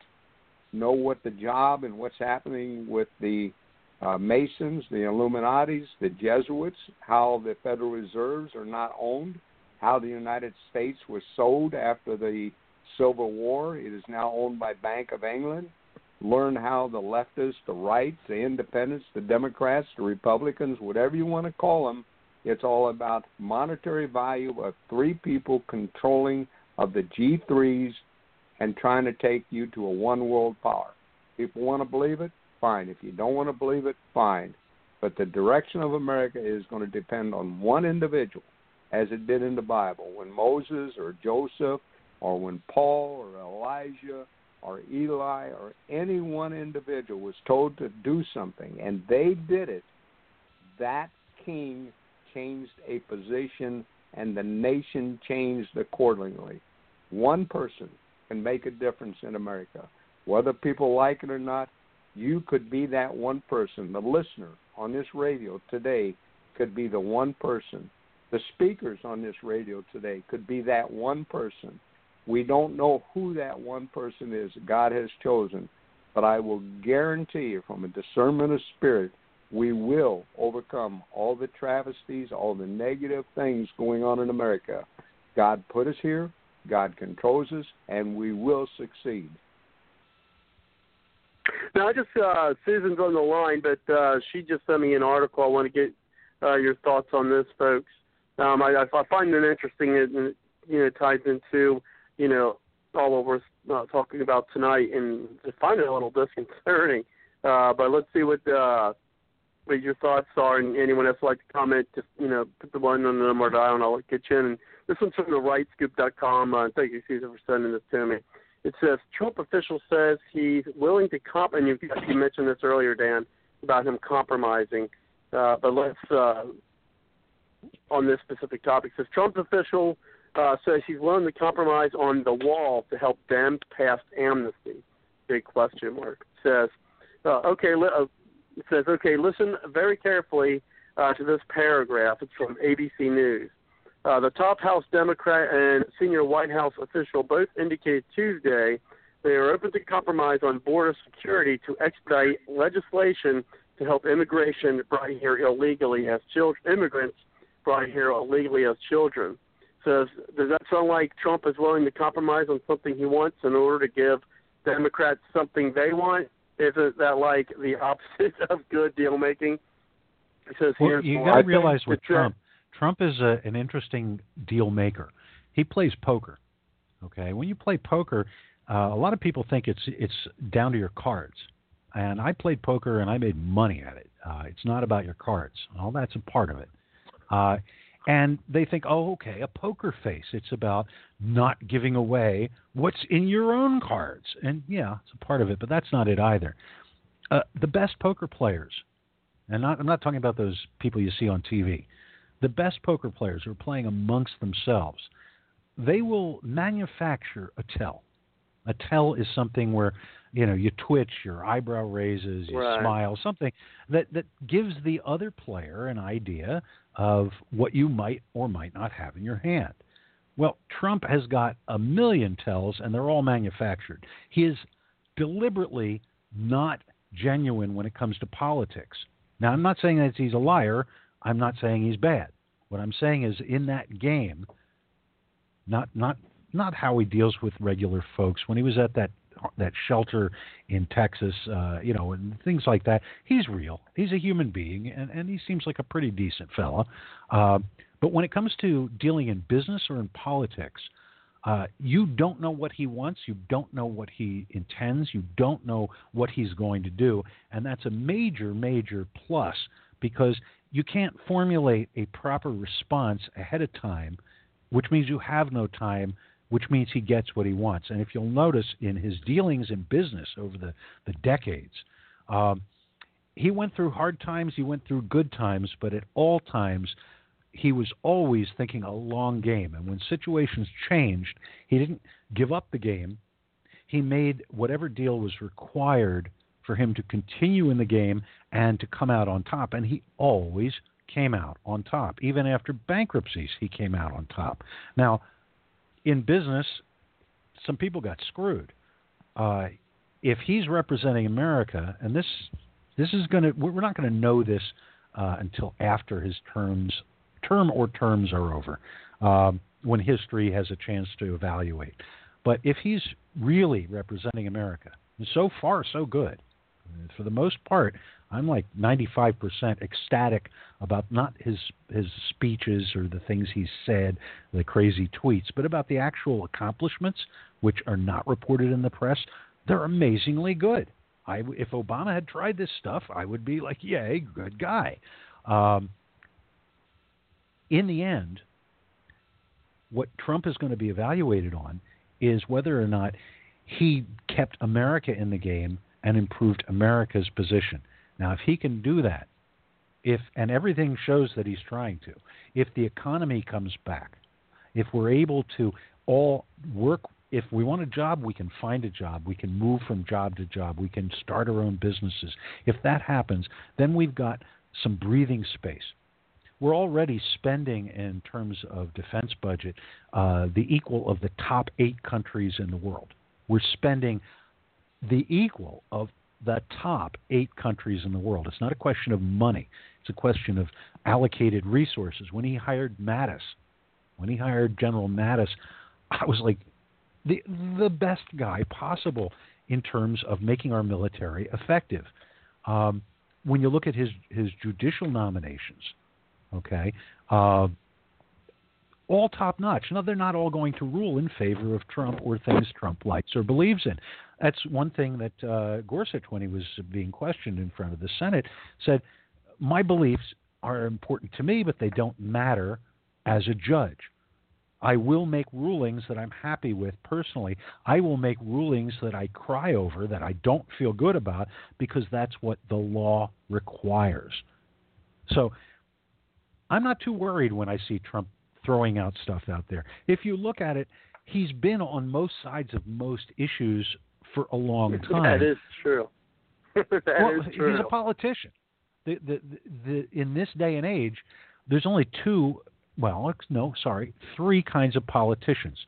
There's the unsuccessful politician, who is basically for truth, justice, the American way, the Constitution, and they're pretty unsuccessful. They aren't really getting anywhere. The system doesn't want them. They're out there. There are more and more of them, and they're forming a cadre of future leaders, I hope. But in terms of success, in terms of actually getting agendas passed, getting them enacted, getting money behind them, making things happen, there's ideologues who scare the shit out of me, people who have some ism in mind, and they're willing to, by any means necessary, sacrifice whatever it takes to get that. Those people are nuts. I don't want them in power. I don't know how they ever got there. They don't belong there. And then there's the pragmatists. Now, a pragmatist today might choose to say, I'm going to stay with these ideologues because they could beat the hell out of me and make me look bad and cost me elections if I don't go along. But if we can just get people with a long enough viewpoint to say, okay, it's not just about you today or next year, it's you in 10 years, it's 20, 30 years from now when you're not even in politics, it's your kids, it's your grandkids, okay? It doesn't matter how wealthy you are or how powerful your family is. Ask anyone in Nazi Germany, Soviet Russia, Communist China, North Korea, who had those things. If they didn't go along, they got it all taken away from them, including their lives. So there is no way of safeguarding the future of your children and their children other than taking the long view that freedom, that liberty with responsibility, that our Constitution, written by classical liberals, dare I say it, that's the only thing that works. In the history of mankind, that is the only thing that's ever worked properly. And the only reason it's not working now is not because it failed. It didn't fail. We failed. John Adams said that, the Constitution was only fit for a just and moral people. Well, ask yourselves, folks, have we been just? Have we been moral? Have we insisted, even if you did that in your own life, have you insisted that your representatives act that way? Have you seen them do wrong things and reelected them anyway? Hell, I remember in Philly, I used to live in Philly years ago, where people actually elected convicted felons and people who were convicted of felonies involved in selling their office, and they voted them back in. We vote for the wrong people. We don't support the right. We talk about that a lot. We talk about that, pretty often here, especially with Will even more, I'm sure, in 2018 when, the primary action going on, trying to primary a lot of these people out. I think that's a good segue to, whatever section we were going to do this to the top of the hour. I think we totally skipped over the stuff on Mueller, and hopefully we'll be able to get to those. And we do have Kelly on the line who'd like to chime in as well. But we have, so I think that's a good segue because we are kind of talking about draining swamp. And, I mean, is that something in how it still remains? It hasn't been in even a year yet. But, be that as it may, I mean, we still have, here's an article that I got here. Oh, that's a different one. Let me see if I can find it. I got so many different things up here. But I'll go ahead and look for that, and then I'll get Kelly, finish your thoughts there, Dan. I'll get Kelly in, and then we'll bring over to the article I want to introduce for us to, there we go. I found the article. We'll go ahead and do it that way. So go ahead, Dan, then we'll bring in Kelly, then I'll bring that article in. Go ahead, Dan. Well, it's your show, and I think that's the article, whatever it is, sounds good. But I can't wait to hear Kelly because Kelly is a guy like very few, and I actually know a bunch of people who are that. There's a very small segment of society of how do I put this? Engineers with a conscience. I like engineers. I like precise people who insist on understanding the real way things really work. And when you find somebody like that who also has a strong moral basis of being a good person, they're awesome. Plus, he's got a sick and twisted sense of humor, which I really find funny. So please bring him on. That's good. And one thing to fly catch here in the chat tonight says Trump just stopped the Chinese from purchasing an American semiconductor manufacturing company. And Flycatcher, you want to give us some more info on that? I've heard a little bit about it, but not a lot of details. But let's go ahead and welcome our friend Kelly. Thank you very much, Kelly, for coming to the show. How are you tonight? And do you have one of those jokes for us? Go ahead. Just a little. Well, it's hard to live up to that introduction. Thank you, Dan. And Mr. Gray, it's wonderful to hear your voice and that you're on the show again. I think we've missed you for quite a while. And hello, Dr. Tobin and other people. A joke. Let's see. I don't know. Sometimes it just doesn't happen. Sometimes it just comes into my head. I have no idea where they come from. But maybe I was abducted by aliens a long time ago. But anyway, kind of like Congress, they, I'm not a racist if you bleed red. So if you bleed red, hey, great, you're an American. But I think our congressmen bleed green because they were abducted, or they're space lizards from outer space. But anyway, the Vulcans, they have green blood. Okay. Is it Vulcans or is it Alien, Predator? I think one of those movies they have black blood. Green. I think that the Predator had like a fluorescent yellow blood, and then you had it's like fluorescent, like radiator fluid. I think the other one had black blood and Vulcan. Yeah. Okay. So anyway, let's see. So some news from Dixie County. Interesting. We have a town that some are saying that the city hall hasn't been elected in quite a while, and we'll see what happens with that. Small town drama. But the Congressman Doug LaMalfa, he's our congressman. His district is 11 counties. When you take Siskiyou and Lassen, it's larger than the state of Massachusetts in land area. That's just odd. But 11 counties he represents. I don't even know how he's doing it. But he's having town hall meetings. The only congressman, including the Senate, the only congressman during the August break is getting out there and talking to the people instead of playing golf or going to the Bahamas or whatever they're doing. You can fill in the blank when I say whatever they're doing. It's really cool that Aaron Ryan was here kind of prepping at the Tea Party Tuesday last night. LaMalfa's going to come to Wairika on Monday. Well, she's telling about how a bunch of people on the left are showing up at his town hall meetings, even from Oregon, and they're just being absolutely wacky. They oppose everything, and she even, as if the field rep, she's up there with LaMalfa fielding questions, kind of moderating, you next. The left will grab the microphone. They won't give it back. They're weird. They team up. They got red cards and green cards for media purposes. They keep holding up red cards, and the media says, "Oh, everybody's LaMalfa." They're organized. She had a situation where a couple guys in front kind of mouthed, "Racist, we're going to kill you." Weird stuff like this. It's just mind-blowing. It's like, did somebody flip a switch and people are going crazy? It seems like, they're going crazy at the triple. Yeah, so that's an interesting thing. And Dan, I think talking about, John Adams' quote, which is an excellent quote, Constitution's made for a moral and just people. Well, it used to be, the family, they raise their kids graduate high school, whatever, 16, 18, and then they go into politics. Well, these days, they're not, it's because of the Federal Reserve and inflation, both dad and mom have to get out of the house, and they got to work a lot.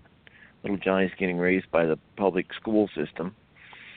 And just to survive, due to, inflation going off the gold standard, you just got people that are just trying to survive, and then when their kids are graduating, they're trying to save money, make more money for college. And so this classic, after the kids are gone, run for office isn't happening. And the family is so consumed, rightly so, by the way, they're so consumed with raising their kids well that, of course, you got divorce, which is a single parent's always tough. But you've got a situation where the good people are not getting into the positions that should. And some of them, I even talked to my brother. I said, "Hey, why don't you run for office?" "No." And I'll try another day in person with him, but he just doesn't like the corruption. So, well, that's exactly why you got to go into it, so that there are not so many corrupt people. I literally trust my brother with my life. He's an incredible, awesome man, doctor, et cetera, et cetera. He'd win hands down. He just works up the chain of command from school board to city council, county supervisor, congressman. It'd be a no-brainer for him. He loves people. He's a very solid person. But he just is scared away because of the corruption involved. And so that's a big problem we're facing. And so, yes, I am kind of quite the quirky anomaly. I've been an activist since I was in college. And I see something I think most people don't from my first experience. We got number one with the presidential candidate back at Iowa State back in '88. It was absolutely just such an exciting thing to see how you can actually change the world.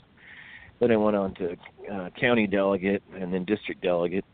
I have no idea how I made it into district, but somebody put me there as a delegate on the way to national Florida, but I didn't make it to state. But that's okay. But what I realized is, oh my gosh, you can really change the world. You really can. You get involved. And so from an early age, that one experience motivated me. I was co-oping, working kind of part-time, but still on campus, and all the connections, and we just did awesome things. So I've had that experience that, yes, you can change the world. Yes, you can do things. I've had some victories here and there with local stuff and other stuff. So I think if people would just get out there and team up with other people, I think they would experience what I've experienced, that it's not that hard to change things. So, if I can encourage anybody, that would be the thing. I want to throw something out about Trump that I've realized the last few days, which,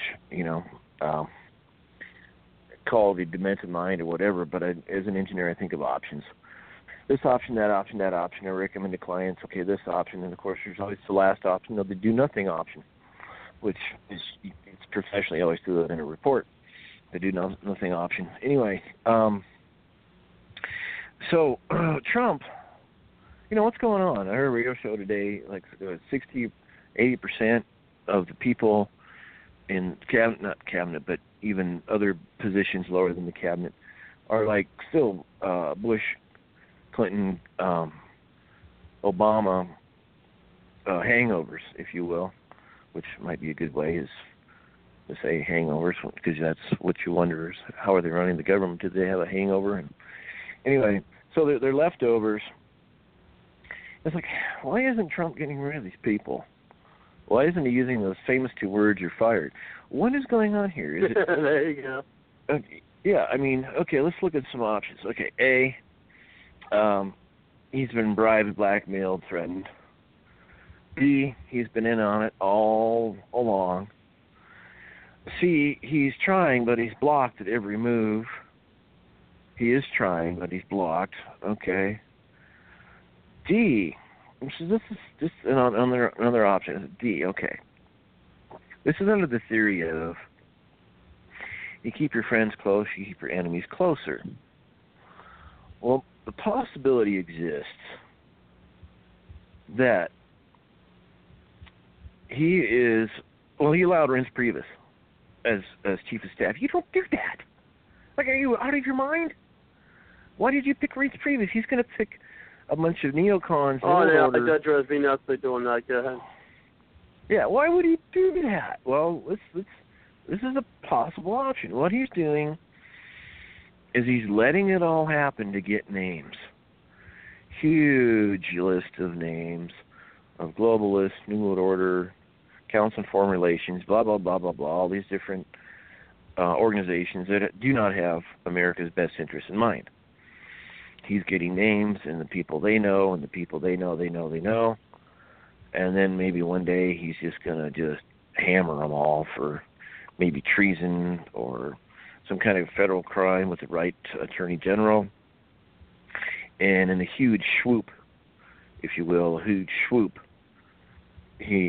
is going to remove them from office and do something like JFK did, where JFK said, there's basically secret societies are not allowed, and there's a conspiracy within the federal government, and pretty soon JFK was dead. But if Trump has people he trusts, and he's got a big, long list of all these quote-unquote evildoers, then maybe that is his grand strategy, and we'll see a massive house cleaning.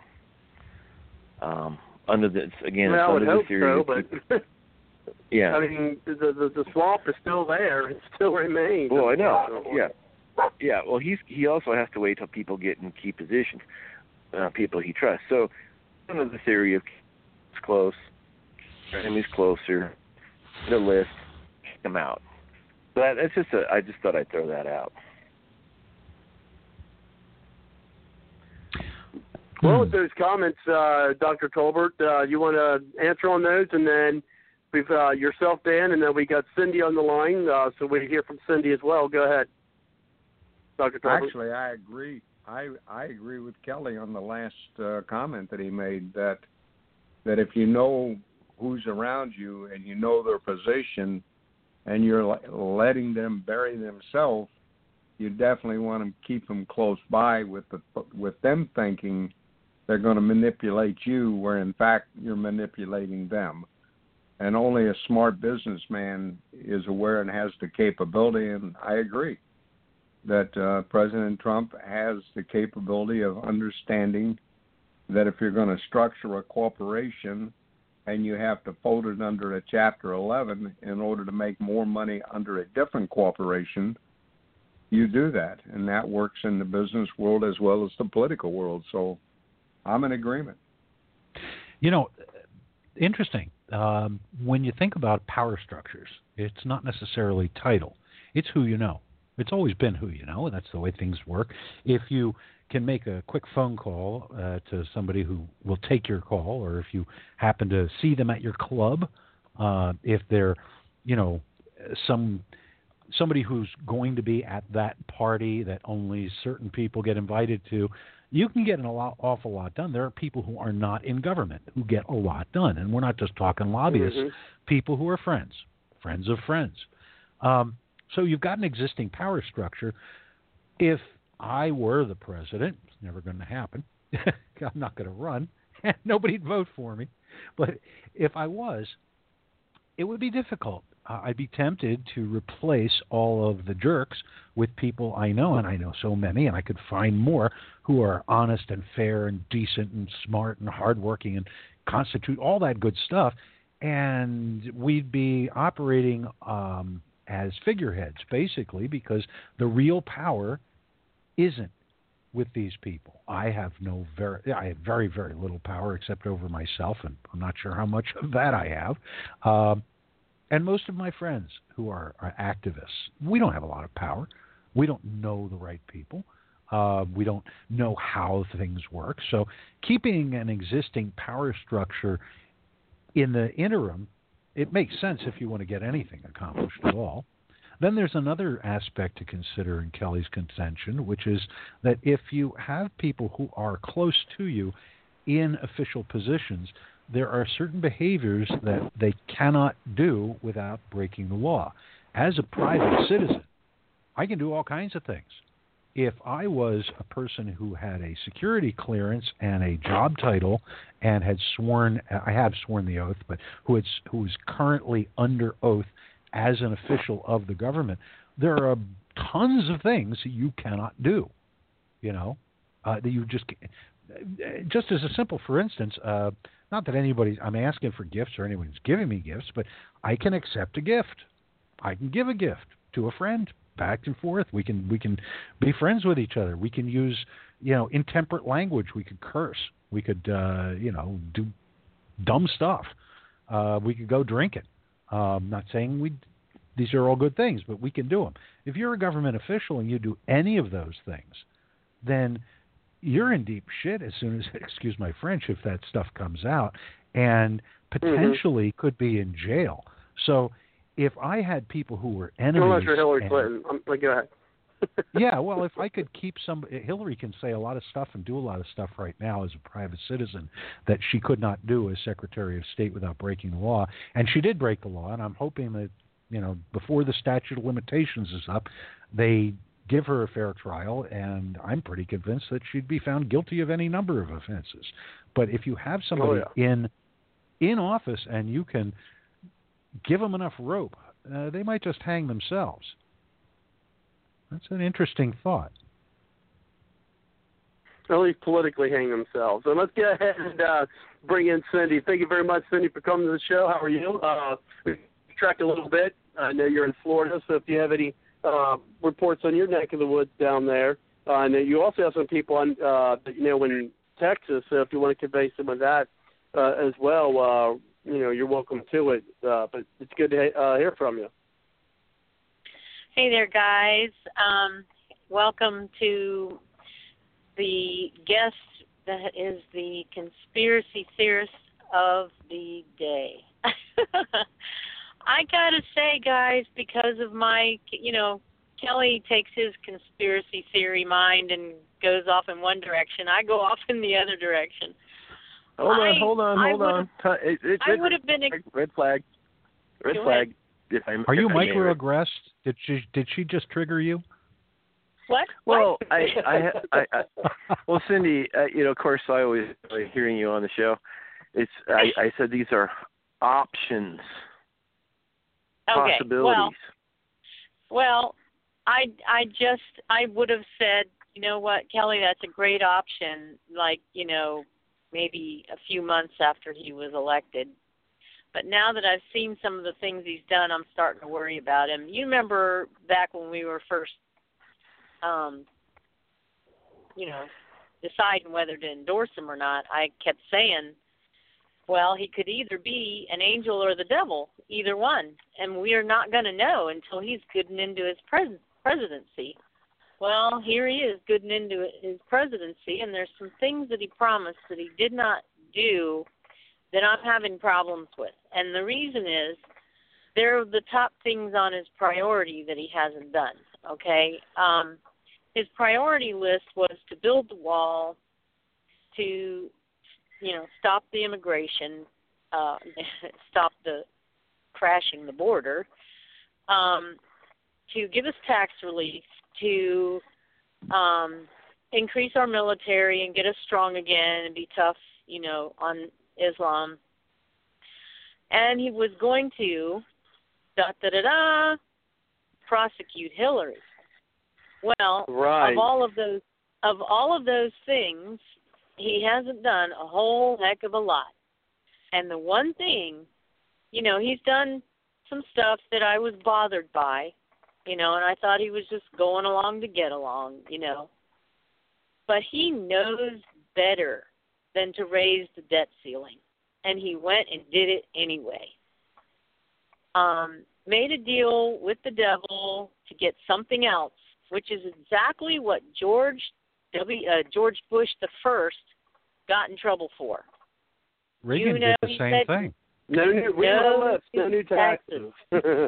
No new taxes.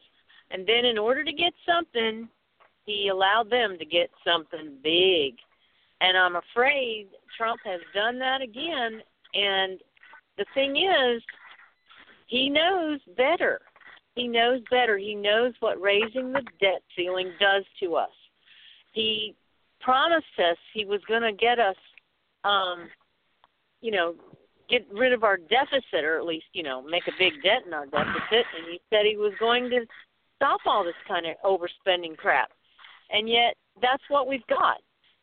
And where is he on the bully pulpit trying to get our tax relief? They're dragging their feet. You watch. They're going to go into Thanksgiving, Christmas. We're not going to see tax relief this year. And that is really pissing me off. And I'm not a person who says pissed off. But I guess the Bible uses That's true. the word. I don't think I've ever heard you say that before, Cindy. We're not even in Bart You After Dark yet. But yeah, well, the Bible uses it. Yes, don't let your phone stop after the next 3 minutes. You won't be able to come back in. So go ahead. Yeah, well, the Bible uses folks, if you'd like not to the way chime I in, did. Push the 1 on your number dial. We'll get you in. Go ahead, Cindy. So anyway, that's why I'm not sure I agree with that. Benghazi has not been prosecuted. Her email situation has not been prosecuted. Hillary's been allowed to get away with murder while he has allowed himself to be excoriated for nothing. And that really disturbs me. It really disturbs me. Does it set him up to do what he really went there to do, which was nothing, or even part of the New World agenda? So I just go ahead. To respond on the Hillary idea, if he had prosecuted, let's look at political realities, and that comes down to popularity. You can have the worst guy or the best guy. If everyone hates him, it's easy to impeach. If everyone loves him, you can't impeach him, period, no matter what they may or may not have done. Right after the election, had he gone after Hillary, she would have been the victim.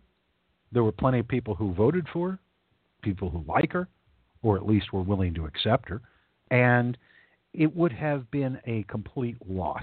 Now, she just published a book, and I think she blamed everyone but me.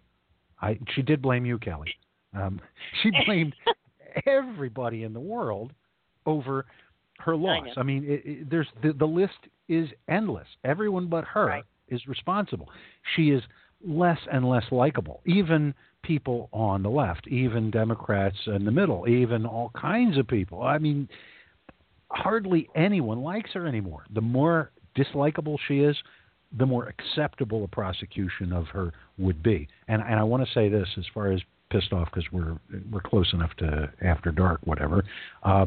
It is better to be pissed off than to be pissed on, unless you're into that kind of thing. You're so right. That's well, listen, we still have some time. We'll see if he ends up prosecuting her. But if she is not prosecuted, let me tell you what an example that is for the rest of the corrupt Washington real quick, Cindy. That we know real quick. Real quick, Cindy, before you started that, let's go. Dr. Colbert said he's got to go, so I was going to give him the opportunity to do his closing comments for tonight.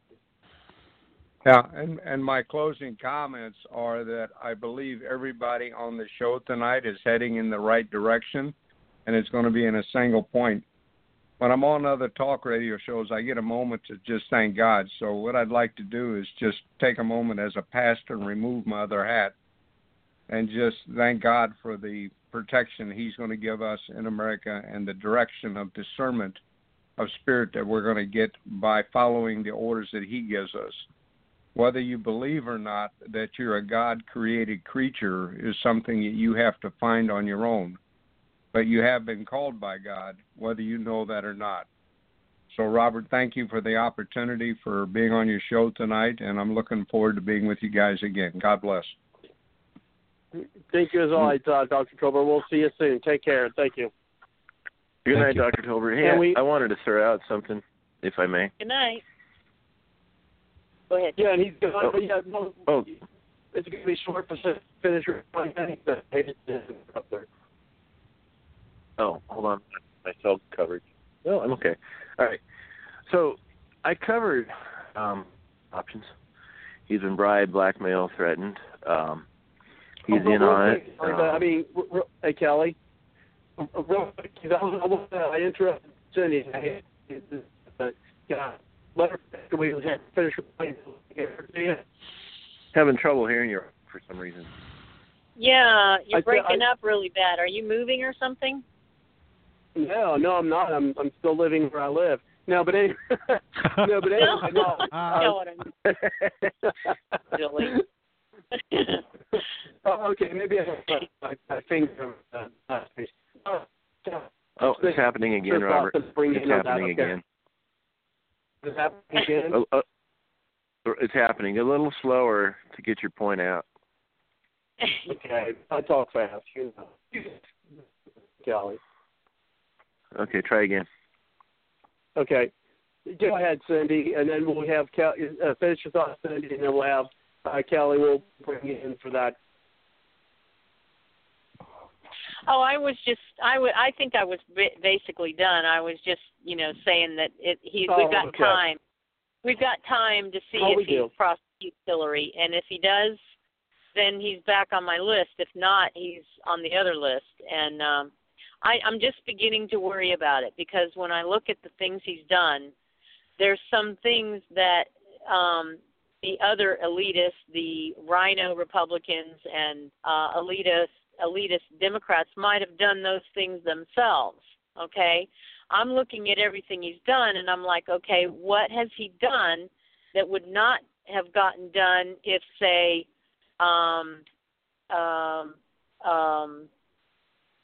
Jeb Bush had been elected, okay? Somebody like that. And I don't really see a whole lot of difference.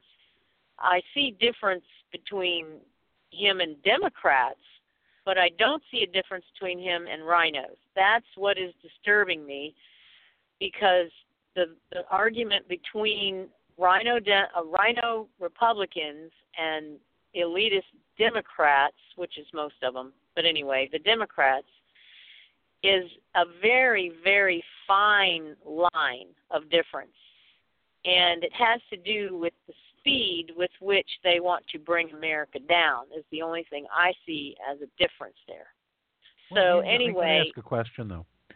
Sure. Of all the candidates out there, besides Ted Cruz, who I think would have done some of these same things, hard to say, but besides him, of all the candidates who are running, can you think of any Republican or Democrat who would, a major candidate, who would have instituted the Stossel rule for regulations, the first and only politician of power who's ever done that, and currently have eliminated not just 2 regulations for every new regulation promulgated, but 8 regulations for every one promulgated. We're down 16,000 regs. How many of the people who were running would have appointed solely constitutional judges? I mean, every single judge on every level that Trump has put forth, there has not been one judicial activist, not one Republican or Democrat type judicial activist who's trying to push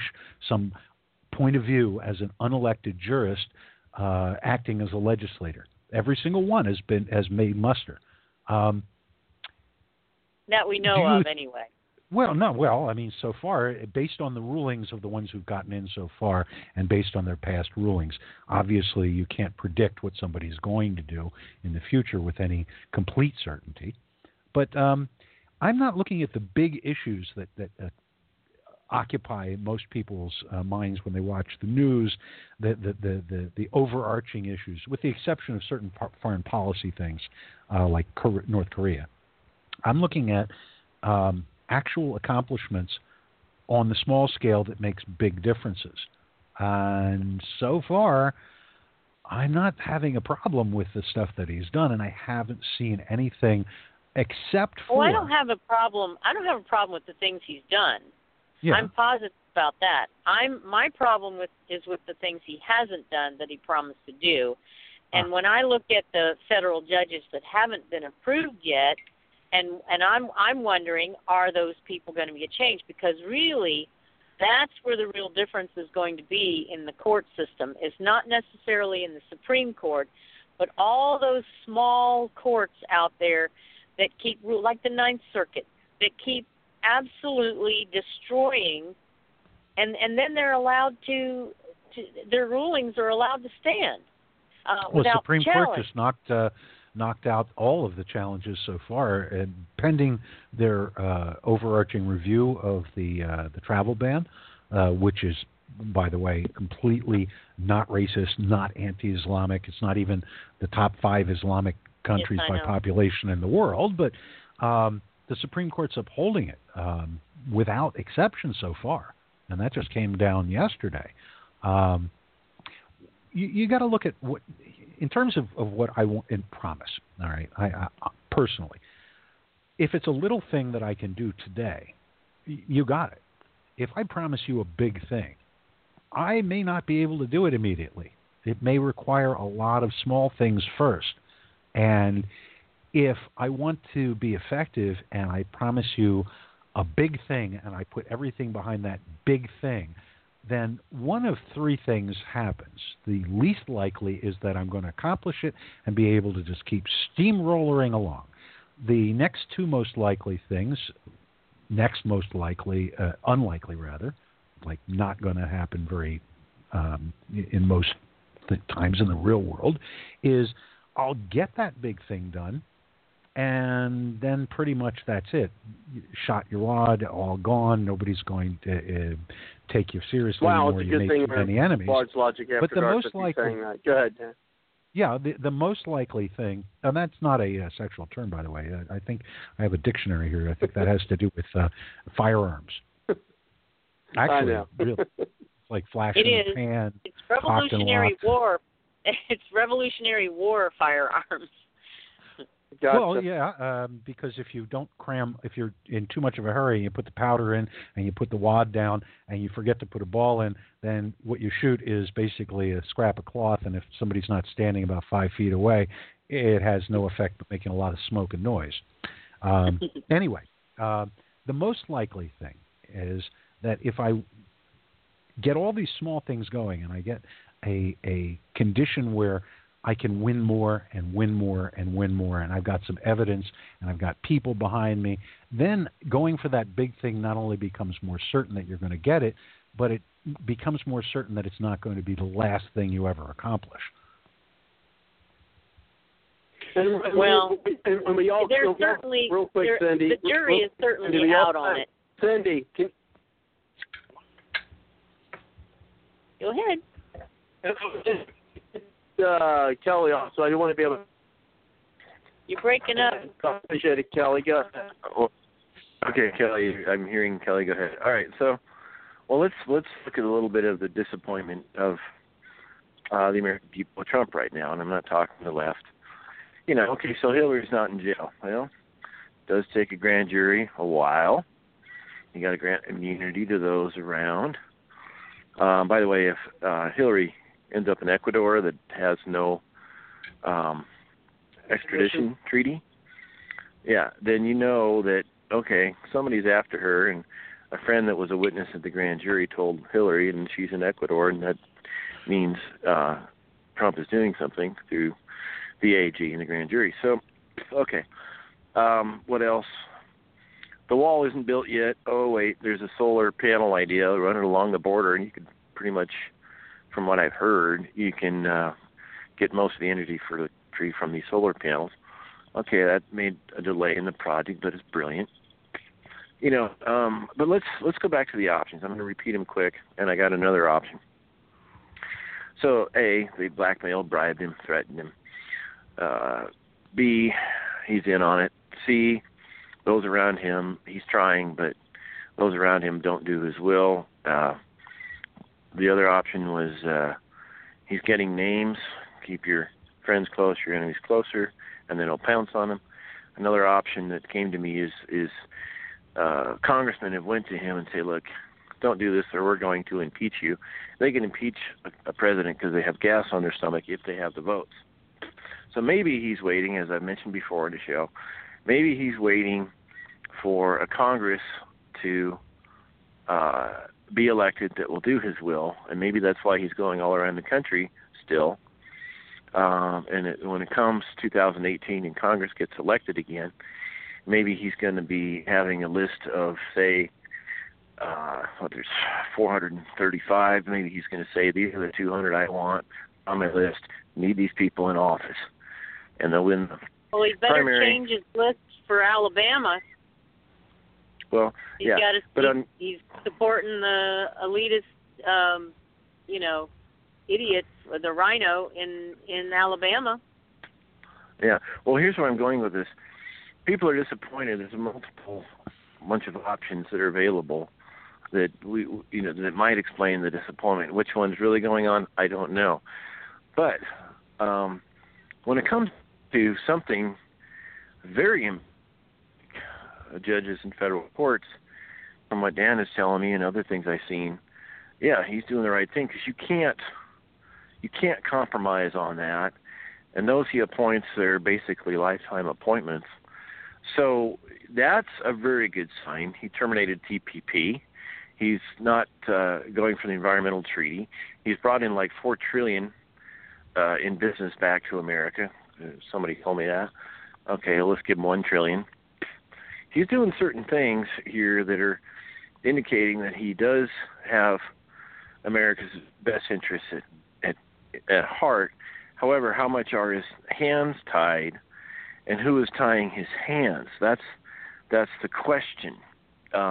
Again, as I mentioned before, he's going to have to get a Congress that's willing to do go along with what he wants. Now, John McCain, by the way, he's one of those, I'll say it in French, I guess, shaids. Shahid. All right. What's the word? Shahid. Oh, no, French no. word. You don't speak German, do you? No, French. Shahid. No, Right, that would anyway. be a Scheitskopf. Okay. That's the German word. In German. In French, Okay, right. French, it would be mère de tête. It's American French. Shahid. It's All all right, Greek to me. Yeah. We'll spell it out, okay? Shahid. All right. Anyway, all right. So John McCain was instrumental in killing the revised health care bill. He walked over to the Democrats. Okay, that's his first error, walking over to the Democrats after it failed. And he said, now let's see Trump make America great again. Is this guy a Republican or a Democrat or a globalist? He's That's a globalist. the question. Well, yeah, That's yeah. not I mean, a it's obvious. So, Pragmatist. right. So he's got to get replaced, which his brain problem is very severe. I mean, I would never wish anybody to die. Oh, you're talking about But- McCain. Oh, what? Oh, yeah. John sorry. McCain. Yeah. Oh John no, McCain. he's Manchurian. Yeah, yeah. Whatever he John is. McCain Right. is the kindest, warmest, most. How does that line go? Yeah, I forget now. I've only seen the movie like 3 times, so I don't really have the words down yet. But He is definitely. Well, I don't know, because the real Manchurian Candidate didn't like what he was, and this guy does. I think he really does. Well, he's an indication of. I mean, he was dumb enough to walk across the aisle and say that. But how many other Republicans need to be replaced? That's the question, and I've said this before. 2018. It just is. And by the way, an aircraft carrier takes 7 miles to turn around. Yeah. So somebody, and then you got, a ship on the ocean can only turn when it's moving. So we can't expect instant things.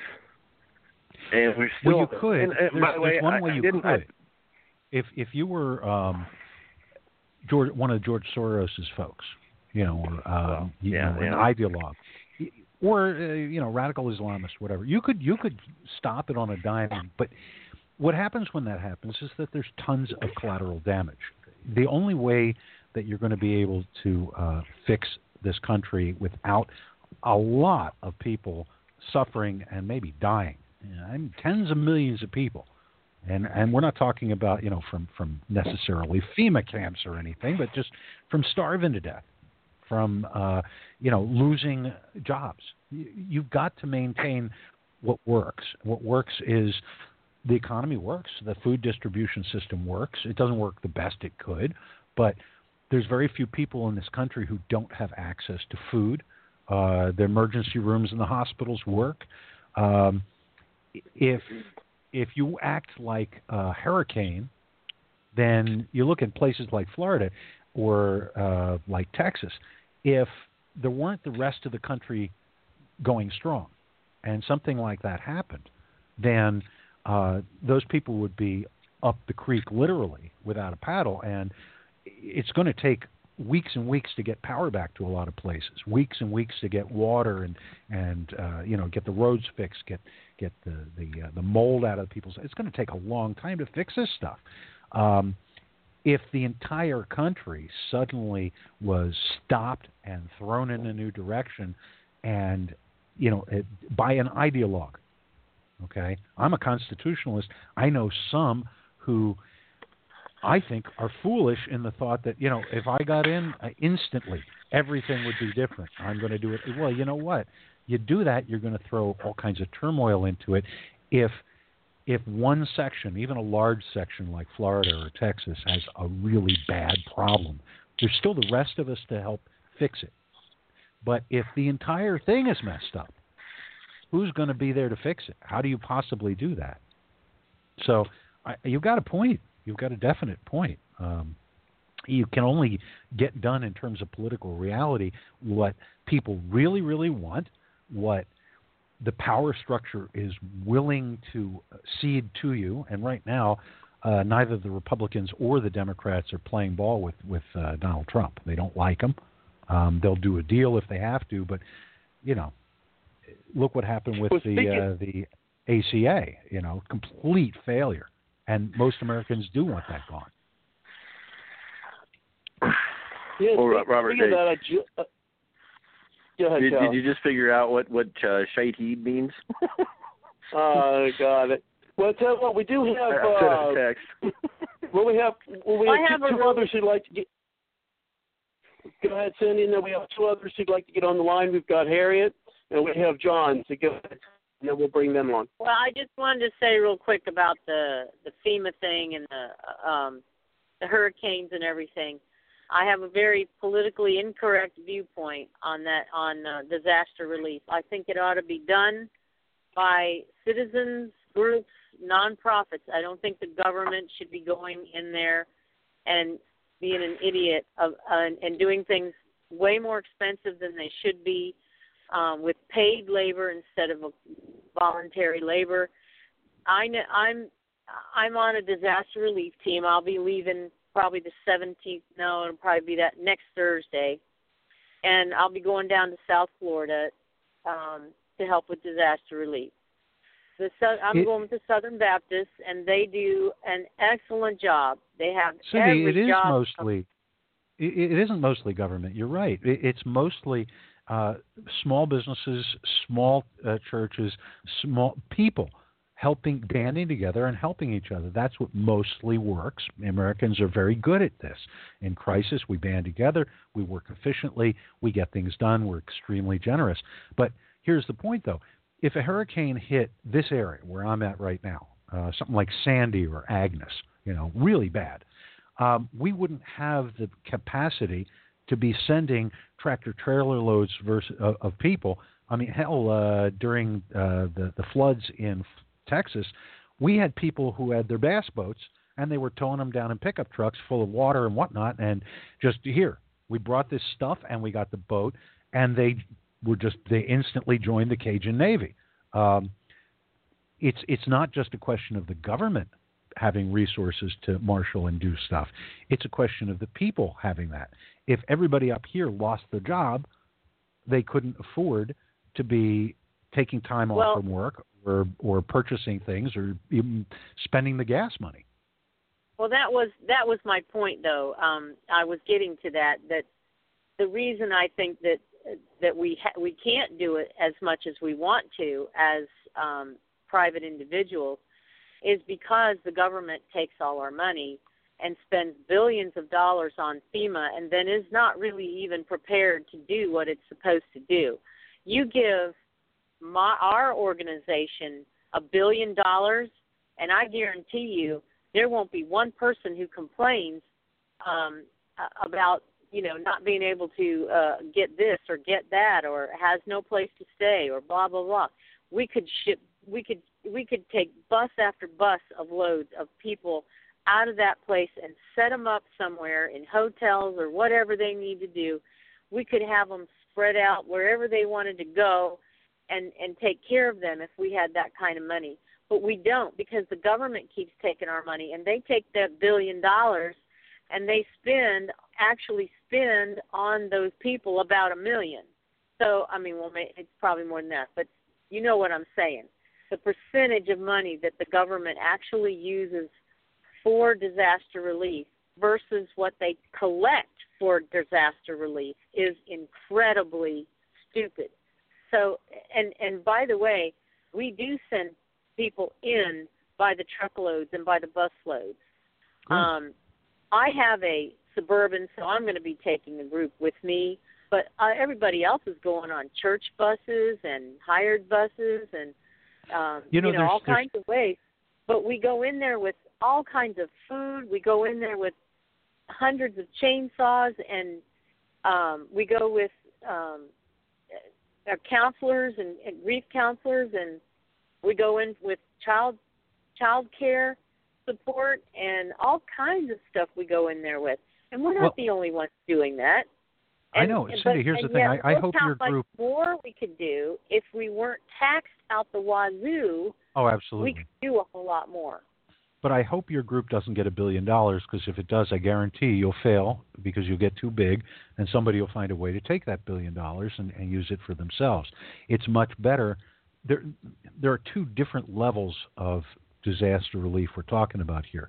The one that you're talking about is much better handled by small groups, churches, small organizations, groups of friends, and you're offering real help to real people on a real basis right now, things they need. They need the child care, they need toilet paper, they need water, they need people to help them with labor, just clearing stuff off. This is great, and the government doesn't belong in doing any of that stuff. But then there's the larger stuff. To provide rebuild to help the utilities rebuild tens of thousands of miles of infrastructure of phone lines, electrical lines that may be down. That's something that small organizations, churches, even most people don't have. I wouldn't go there. No, I'm not talking about going there on that kind of thing. Right, well, that's what. And then you need the National Guard to come on, and you need the National Guard to come in to keep order and stop looting and all that kind of stuff. That's not the kind of thing I'm talking about. I'm talking about the actual hands-on relief part of the people. But they're two different levels. And as far as the National Guard goes, In any kind of big city where there's so many bad people and so many good people that you really have to have somebody there to provide, overall support for law and order. That's great for the National Guard. In small towns, I don't think that they should be there. I think it's real simple. The county sheriff or the local municipality officials simply deputize people that they know really, really well, who are going to behave themselves, who are trained and sober and careful and respectful, to simply keep order. Anything bad happens in our little town. Very, very few bad things have happened. We've had some floods.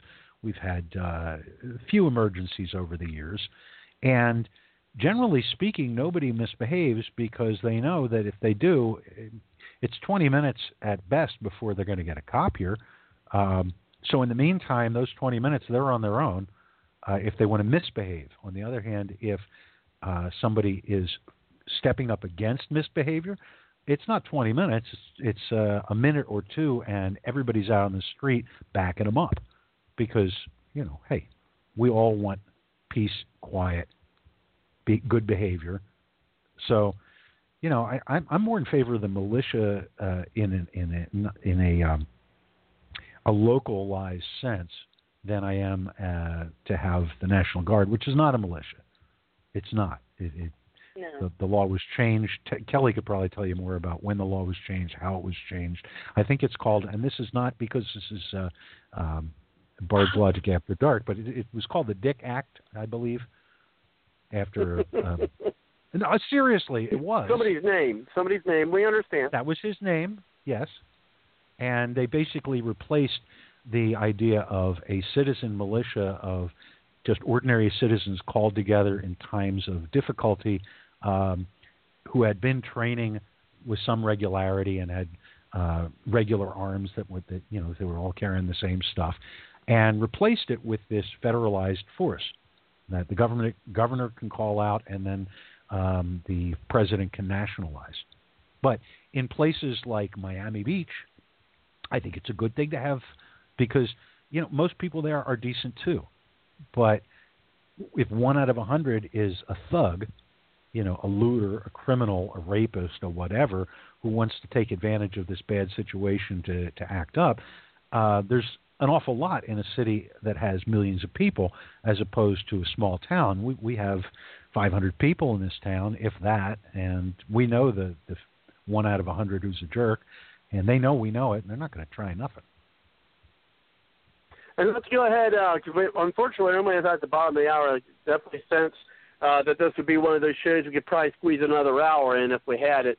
But let's go ahead, and we've got Harriet on the line, and we also have John, and that's the order that we'll be bringing them in.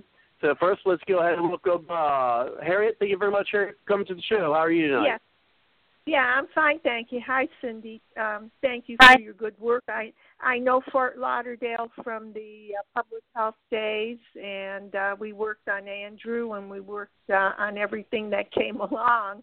Anyway, what we did in our community, and we live in a, it's mobile home, but we're a manufactured home, and so our homes are more permanent, is that our management put in generators for water and electric, so nobody lost anything, and most of us stayed home. And the most we had was some branches fall off the trees, and we live up on a semi-hill, and the water didn't even come up our hill or our car or anything, so we count that to being very, very lucky. And we live in Ocala, so we're kind of away out of the way a little, but still we took precautions and we were well prepared. Well, that's not the reason why I called in. What I called in is I've been listening very carefully to everyone tonight. No one spoke on what I call the most important thing. As of 9/11, our country has hit over $20 billion in debt. Did anybody hear anybody talk about it? Yes, I did. I said when Trump allowed the debt ceiling to be raised, that's what really made me worry about him. No, that's not what I'm talking about. That's raising it for the program that he is involved in, which is the immigration program. But this is the debt ceiling that we acquired when we took over office from Trump, and it's $20 trillion as of 9/11, and no one has talked about that, and that is what I am bringing up for information. So that's not good. That's not good that we were not informed of that. Well, no, they're going to try to keep that quiet. Yeah, I think it's closer to $22 trillion debt.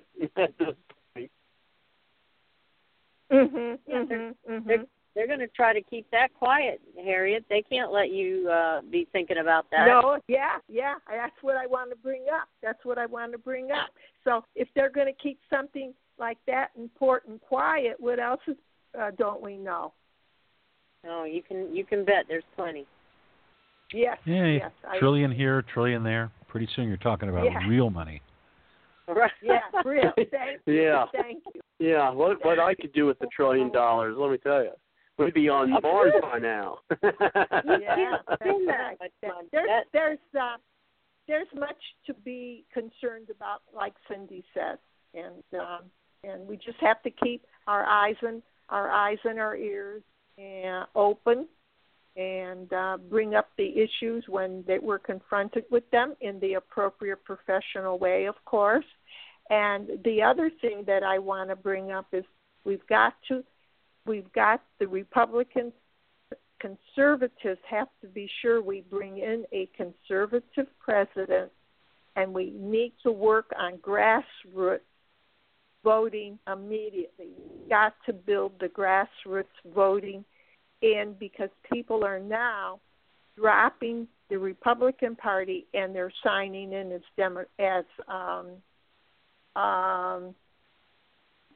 independents, maybe. Independents, yeah. Mm-hmm. Well, yeah. I mean, we've done that a lot in the. We'll probably talk more about it in 2018. Yeah, but now it gets closer to the election. We definitely got to get more grassroots folks in. We mentioned this a couple shows ago where, I think if Trump really does, and I think this will be I think 2018 is going to teach us a lot about Trump, and this is what I mean. And then I think so. I think so. This is what we're going to learn. 2018. Is he going to support, as you pointed out, Harriet, is he going to support the grassroots, probably conservative candidates that are going to primary against Ryan, against the establishment? And who's Trump going to stand on? Who is Trump going to maybe even endorse or go to the rallies or speak for them or whoever? I think it's going to be very telling on where the rest of the Trump administration goes, depending on who he supports in 2018. Exactly, and that's what my eye is out on. Yes. Okay. And if he supports, if he supports the incumbent candidates, the most part, it's probably going to be a rhino, and that's kind of the way he's going to shift. I think that's what he's going to stick with.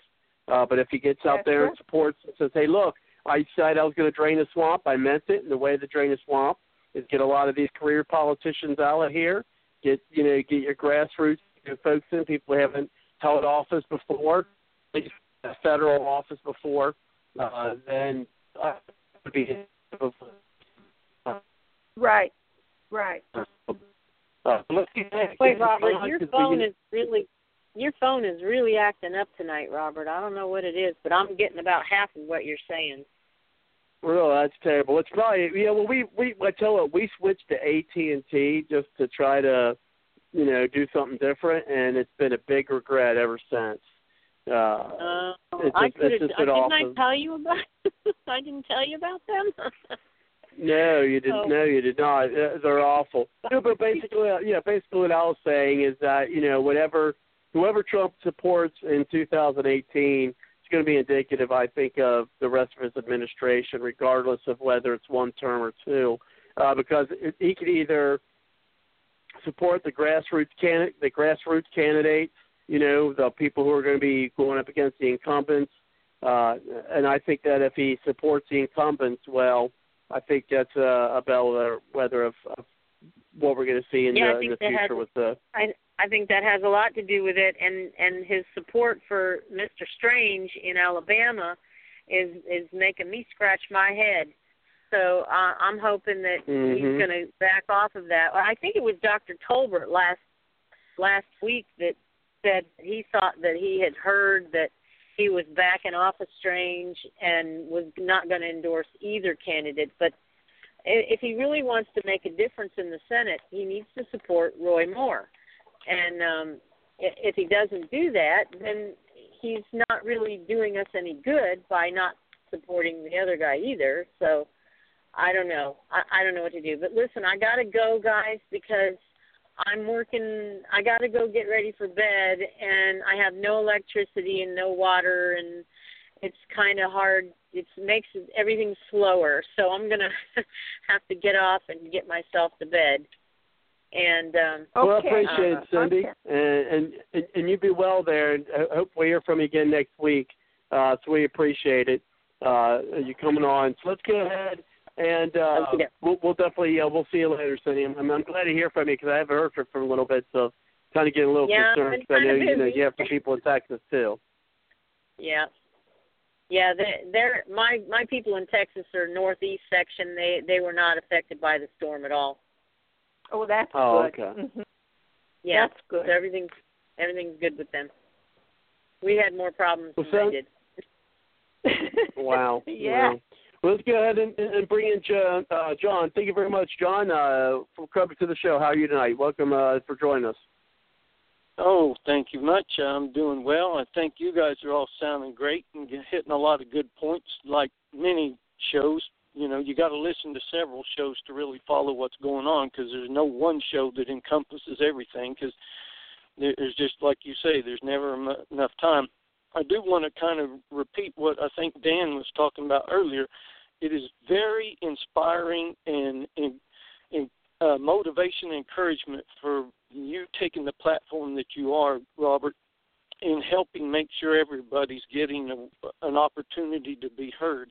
And part of the reason why I wanted to reiterate that is because when you look at what's going on throughout our nation, the divide and conquer mentality is taking so much of a root, and there's different groups that are trying to marginalize or alienate other groups, and whether it be the Black Lives Matter or the KKK skinheads or whatever you call them, white supremacist groups or whatnot, everybody wants to, they're all legal United States citizens, and they want a place to call their own, so to speak. And as long as we've got more corruption in our government, they're sowing psychological seeds that this is the way of life, that you use manipulation and corruption in order to get what you want. And that's why a number of shows back, I was saying if we continue down the same road we're going, in a year and a half or so from whatever that 2 years from that point, we're going to see martial law and stuff, because psychologically the enemy doesn't care whether we like them or trust them. All they care is that we can't trust each other. And as long as we don't learn this lesson that we're all in this together, and if we continue to use the government to get what we want and to, benefit our own pocketbook, and we don't care about other people, we're still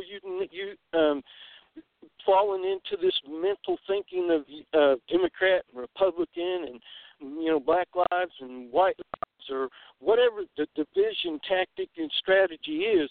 We can't win. We're going to continue to go down the doggone hole. And that's why I continue to preach mutuality of agreement, because if I might be on the opposite end of the scale, if I I don't show you respect and consideration and care about you as a human being to give you the same privileges and immunities as me of being able to decide what laws, rules, processes, and procedures of self-governing encumber you, then you're not going to care about mine and my issues, and it only leads to fight. Because there's only two paths. Either we work by mutual assent together, or we argue until the point we start beating each other to death. And that's the only two choices. And I just see it. And anyway, I did want to reiterate that I appreciate the fact that other people are able to voice themselves, because there are too many people in the mainstream media and all these other talk shows that shut people off, or they want to call in or mock them and whatnot. And it doesn't seem to matter whether you're left, right, whatever, Republican, Democrat. I hear it all the time, and I've been caught up in it to a certain degree myself, and you know, something has prompted me in my spirit to say, hey, you better start checking yourself, because if you start falling into this same stuff, then you're just as crooked as the ones that you are complaining about, like I think Dan was saying earlier to that. But anyway, it's just a thing that really gets to me a lot is that psychologically we're allowing ourselves to be manipulated, and we don't even see it, and we're just blind to it for some reason. And I think that's the biggest thing going on, and why you see all these uproars going on around the country, more cops being shot at or killed, and then you have, like you guys were talking earlier, Kelly was saying how these people have lost their mind. Well, the leaders are setting up that psychological stuff, because when you have a country that's predicated on the fact that all men are created equal and that we're all supposed to have the same privileges and immunities, and you just manipulate it, you're not self-governing and you're not a free people if somebody else gets to manipulate you. And as long as they continue to take your money every paycheck and whatnot, and they make sure they get theirs, and they're going to take it at the point of the gun. If you don't go along and allow them to do what they want, they're going to use the judicial system and the law enforcement system to take it from you, and then they're going to tell you how they're going to spend your money. They don't care whether you like it or not. They don't care whether you get consent or not, and they're going to do it against your will or not. And then they're going to dictate the laws and rules to the things that you do, as well as the money that you get to keep, that they say you can keep, how you can spend it. That's just gangster, thug-style, mafia, criminal enterprise government. And unless we wake up to that, we're all just falling down the same rabbit hole. But that's excellent. Everybody's made some great points, and I appreciate it, and I'm glad everybody's talking about it and looking forward to a more solidified United States where we actually can be united. Thank you much. Back to you, you're mentioning people waking up, people being aware. I think a lot. Oh, my gosh, we just lost Dan. Oh, that's awful. Oh, I hate, he was right in the middle of talking, and we lost him. Oh, and he's not going to be able to call back in. That is awful. I hate when that happens. I tell you what, that's NSA Bob probably doing that again. So I tell you what, boy, that drives me absolutely crazy when that happens. He's right in the middle of something, so he'll probably be he may be sending me a message on Facebook. Tell Dan to come back next week and pick up where he left off for Bob. Robert. You can call me Bob, Robert, whatever. But anyway, Dan needs to come back next week, and everybody else come back next week, and we'll pick up from where Dan was going to talk. There we go. Yeah, it was good to hear from Dan. He used to come on quite often, and then he got really busy in his activism. I know he's doing a lot of activism there in Pennsylvania. And so hasn't been with us for a while, but it's good to hear back with him. Hopefully, John, hopefully we'll hear from him more again. And, of course, definitely more people, of course, welcome to come in. I try to do our roundtable discussion where, I try to make it as much equal time as people would, or at least as much time as people want to have on the show. So that's why we promote on here that, what you call in, you can stay on as long as you like, and stay on and be on for the entire show. We do the roundtable discussion. I try to make it, as I said, as equal as I possibly can, or give people as much time to talk. as they'd like. And then I'll just interject with my thoughts and comments here and there, on occasion. And yeah, Harry, it's good to have you on as well, and be good to hear some new folks and some old friends who, because we've been at the show since 2012, and want to keep it going, and want to get some other guests and people to contribute what their thoughts are, because as I say here, and for the people who are new listening to the show, this isn't, I don't consider this my show per se. That's why we call it the Grassroots Weed People Show. This is the audience show to have your voice out there be heard. And so I do see that it is quarter to. Go ahead, Harriet. No, I just wondered if you're still there. Oh, I don't I'm have still anything here. more to say. I'm listening. Okay, and then Susan, who looks like we lost her call as well. She did send me a message there on Facebook where they were talking about. She's a real Rand Paul fan, as folks may recall. She was saying, it says Rand Paul would have done many things better, she says, than Trump. I mean, here's what I have to say. Well, there we go. Yeah, Dan said, just lost connection, was going to speak to the social contract, which is not proper unless both parties have equal benefit. And waking from a dream to find out you're still dreaming. I don't know what that last part was. But I'm going to go ahead and let him know I just sent that to I'm typing here on Facebook. You know what the social contract was stated as, right? What's that, John? I was just asking. He briefly mentioned about the social contract, and I was like, I'm thinking that he's relating to the same social contract I'm thinking of, and I was asking you, or those listening, what that was related to, right?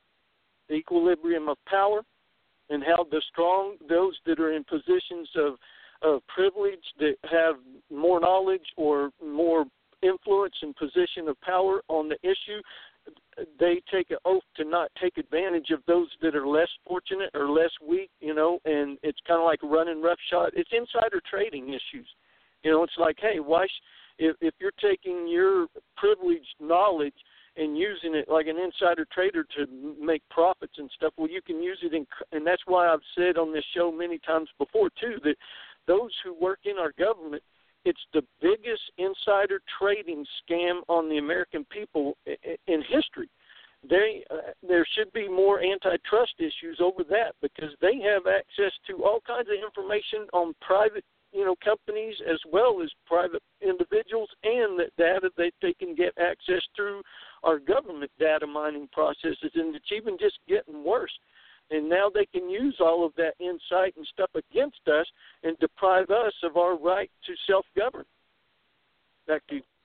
And we have our tips. And I tell you what, I'd really like for us to have our conversation with Dan on the line. I'd like to hear what his take on, we talk about, getting things done and being able to, and for folks who are familiar with the show, you'll know what I'm talking about. I think we had one of our little spats, so to speak, last show. So if you didn't listen to it, listen to the last half hour or something of that nature of last week's show. John and I were kind of going at it. You would almost think we were going fisticuffs or something last week, but it's all a good conversation. Hey, that's how we are able. You sharpen me by doing that, and I appreciate you challenging me. Well, that's great, Don, and so we'll work on on things further. I mean, I think me and you should just have an entire show one time, but just to do that. But I don't know if we'd ever be able to have the time. Maybe when I finally get to retire, I'll be able to do the show full time again like I used to. I miss those days, Harriet, when Bard's Logic was on the air for 5 days. Well, it was on the air for 7. There was a time when Bard's Logic was on the air for 7 days a week, where I did a live show 5 days, and then 2 days I do rebroadcast. I remember but that. now, now time limits does not allow me to do that. I wasn't actually working at the time. I got laid off, but it did give me the opportunity to really get involved in the election and in 2012, and we got to meet with some good people, and we had a couple groups, a couple radio shows that actually worked together, with things there in 2012, and maybe that's something that can in 2018 come about again. We'll see. We'll see on what that. What happened to Arlene? What happened to Arlene? She used to be around. I don't see her anymore. I don't see her very often either. I just kind of a lot of folks. A lot of folks that we had just kind of faded off. I mean, I don't really talk to. Rex, and I don't really talk to him. I haven't talked to him in a very long time. He's just partial now. He's not on every week. He's on just rarely anymore. Oh, Rex? I thought they were on every Sunday. Yeah. No. Well, maybe he's back. He was on this last Sunday, but he closed the program off, and that was the last I heard. And then I picked up on Sunday that he was back on. So I don't know if he's every week or what, but for a while there he was off the program. Oh, wow. Was it just Trog? I guess that's his nickname he uses, or? No, both of them are still on together. The last I heard last Sunday, and they're still on together. Yeah. They just don't do it They just don't do the show every week. It seems like that. I'll see next week. I'll see.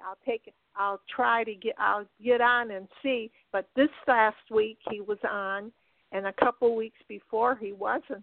So I don't know what's going on. Oh, okay. Yeah, I mean, I called in there. I didn't get on. I don't even know if they take callers on the show. But not as far as I know. I don't know if he does or not. I don't hear him.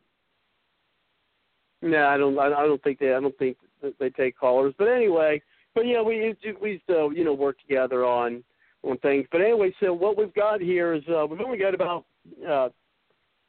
just a couple of minutes actually, about 4 minutes before I get to shut down the show. And so if either one of you got any closing comments you'd like to finish off for the show tonight, each got about a minute and a half to do so if you'd want to do that. Do you have any closing comments for us tonight, Harriet? Well, I just thought the show was fantastic and very informative, and these are subjects that I myself am very interested in expanding on. And, my Facebook group is growing, Colgate, and I pick and choose my people very carefully. And these people are very intelligent, and they have a lot of information. And so what I say is I'm expanding my knowledge and education from my own group alone. And if it's something isn't right, they'll come right in and tell you. And they have my group is over 200 people. I started with about 10, and I think the last I checked, I have close to 400 people following me besides. So that's great. I build up a business with no financial return.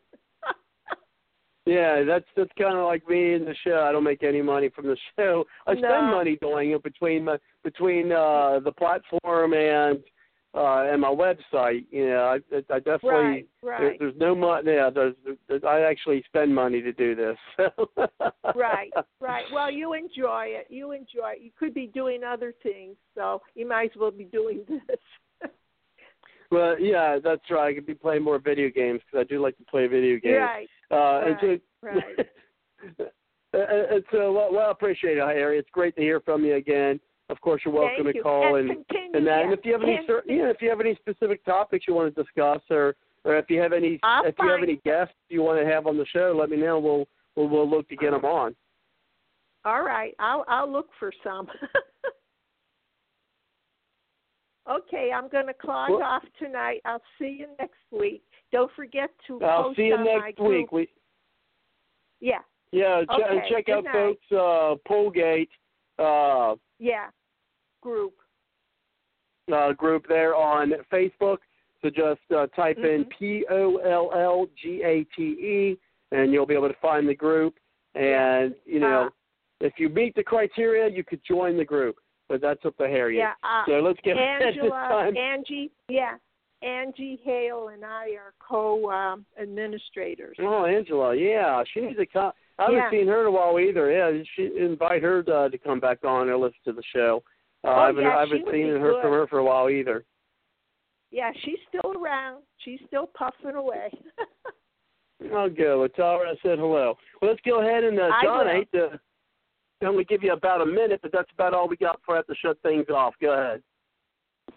Hey, don't even need a minute just to say that it's just been an awesome show, and hope everybody tells all of their family and friends and their neighbors to, check out bardslogicpoliticaltalk.com and Bard's Logic Political Talk on Blog Talk Radio, and they get involved and help make America great again.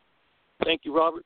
You have a great evening. See you next week. And all my best to all my friends and family and those that I don't know in Texas and Florida. May the best, may everything work out to your advantage and the best of life be ahead of you. Thank you, John. We always appreciate hearing from you each week. And so, folks, definitely check out the website at www.bardslogicpoliticaltalk.com.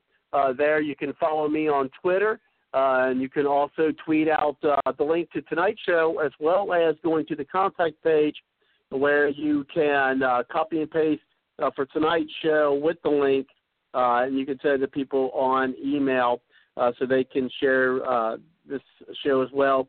And we would, of course, like to hear from you as well, and that's with your topic, your discussion. If you have a certain guest you want me to try to get on, just give me the information, and I will reach out to them to get them onto the show. But, of course, at this point, I do need to end tonight, as I do every night, and that is with a song by Aubrey Ashburn. And you can hear more of her music by going to www.aubreyashburn.com. We'll see you next week. Take care, and good night. Thank you.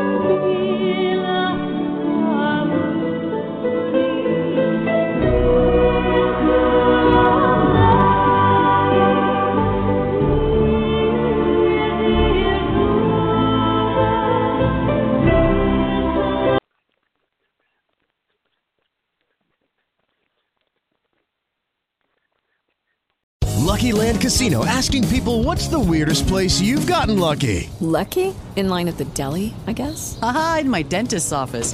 More than once, actually. Do I have to say? Yes, you do. In the car before my kids' PTA meeting. Really? Yes. Excuse me, what's the weirdest place you've gotten lucky? I never win and tell. Well, there you have it. You can get lucky anywhere, playing at LuckyLandSlots.com. Play for free right now. Are you feeling lucky? No purchase necessary. Void where prohibited by law. 18+. Terms and conditions apply. See website for details.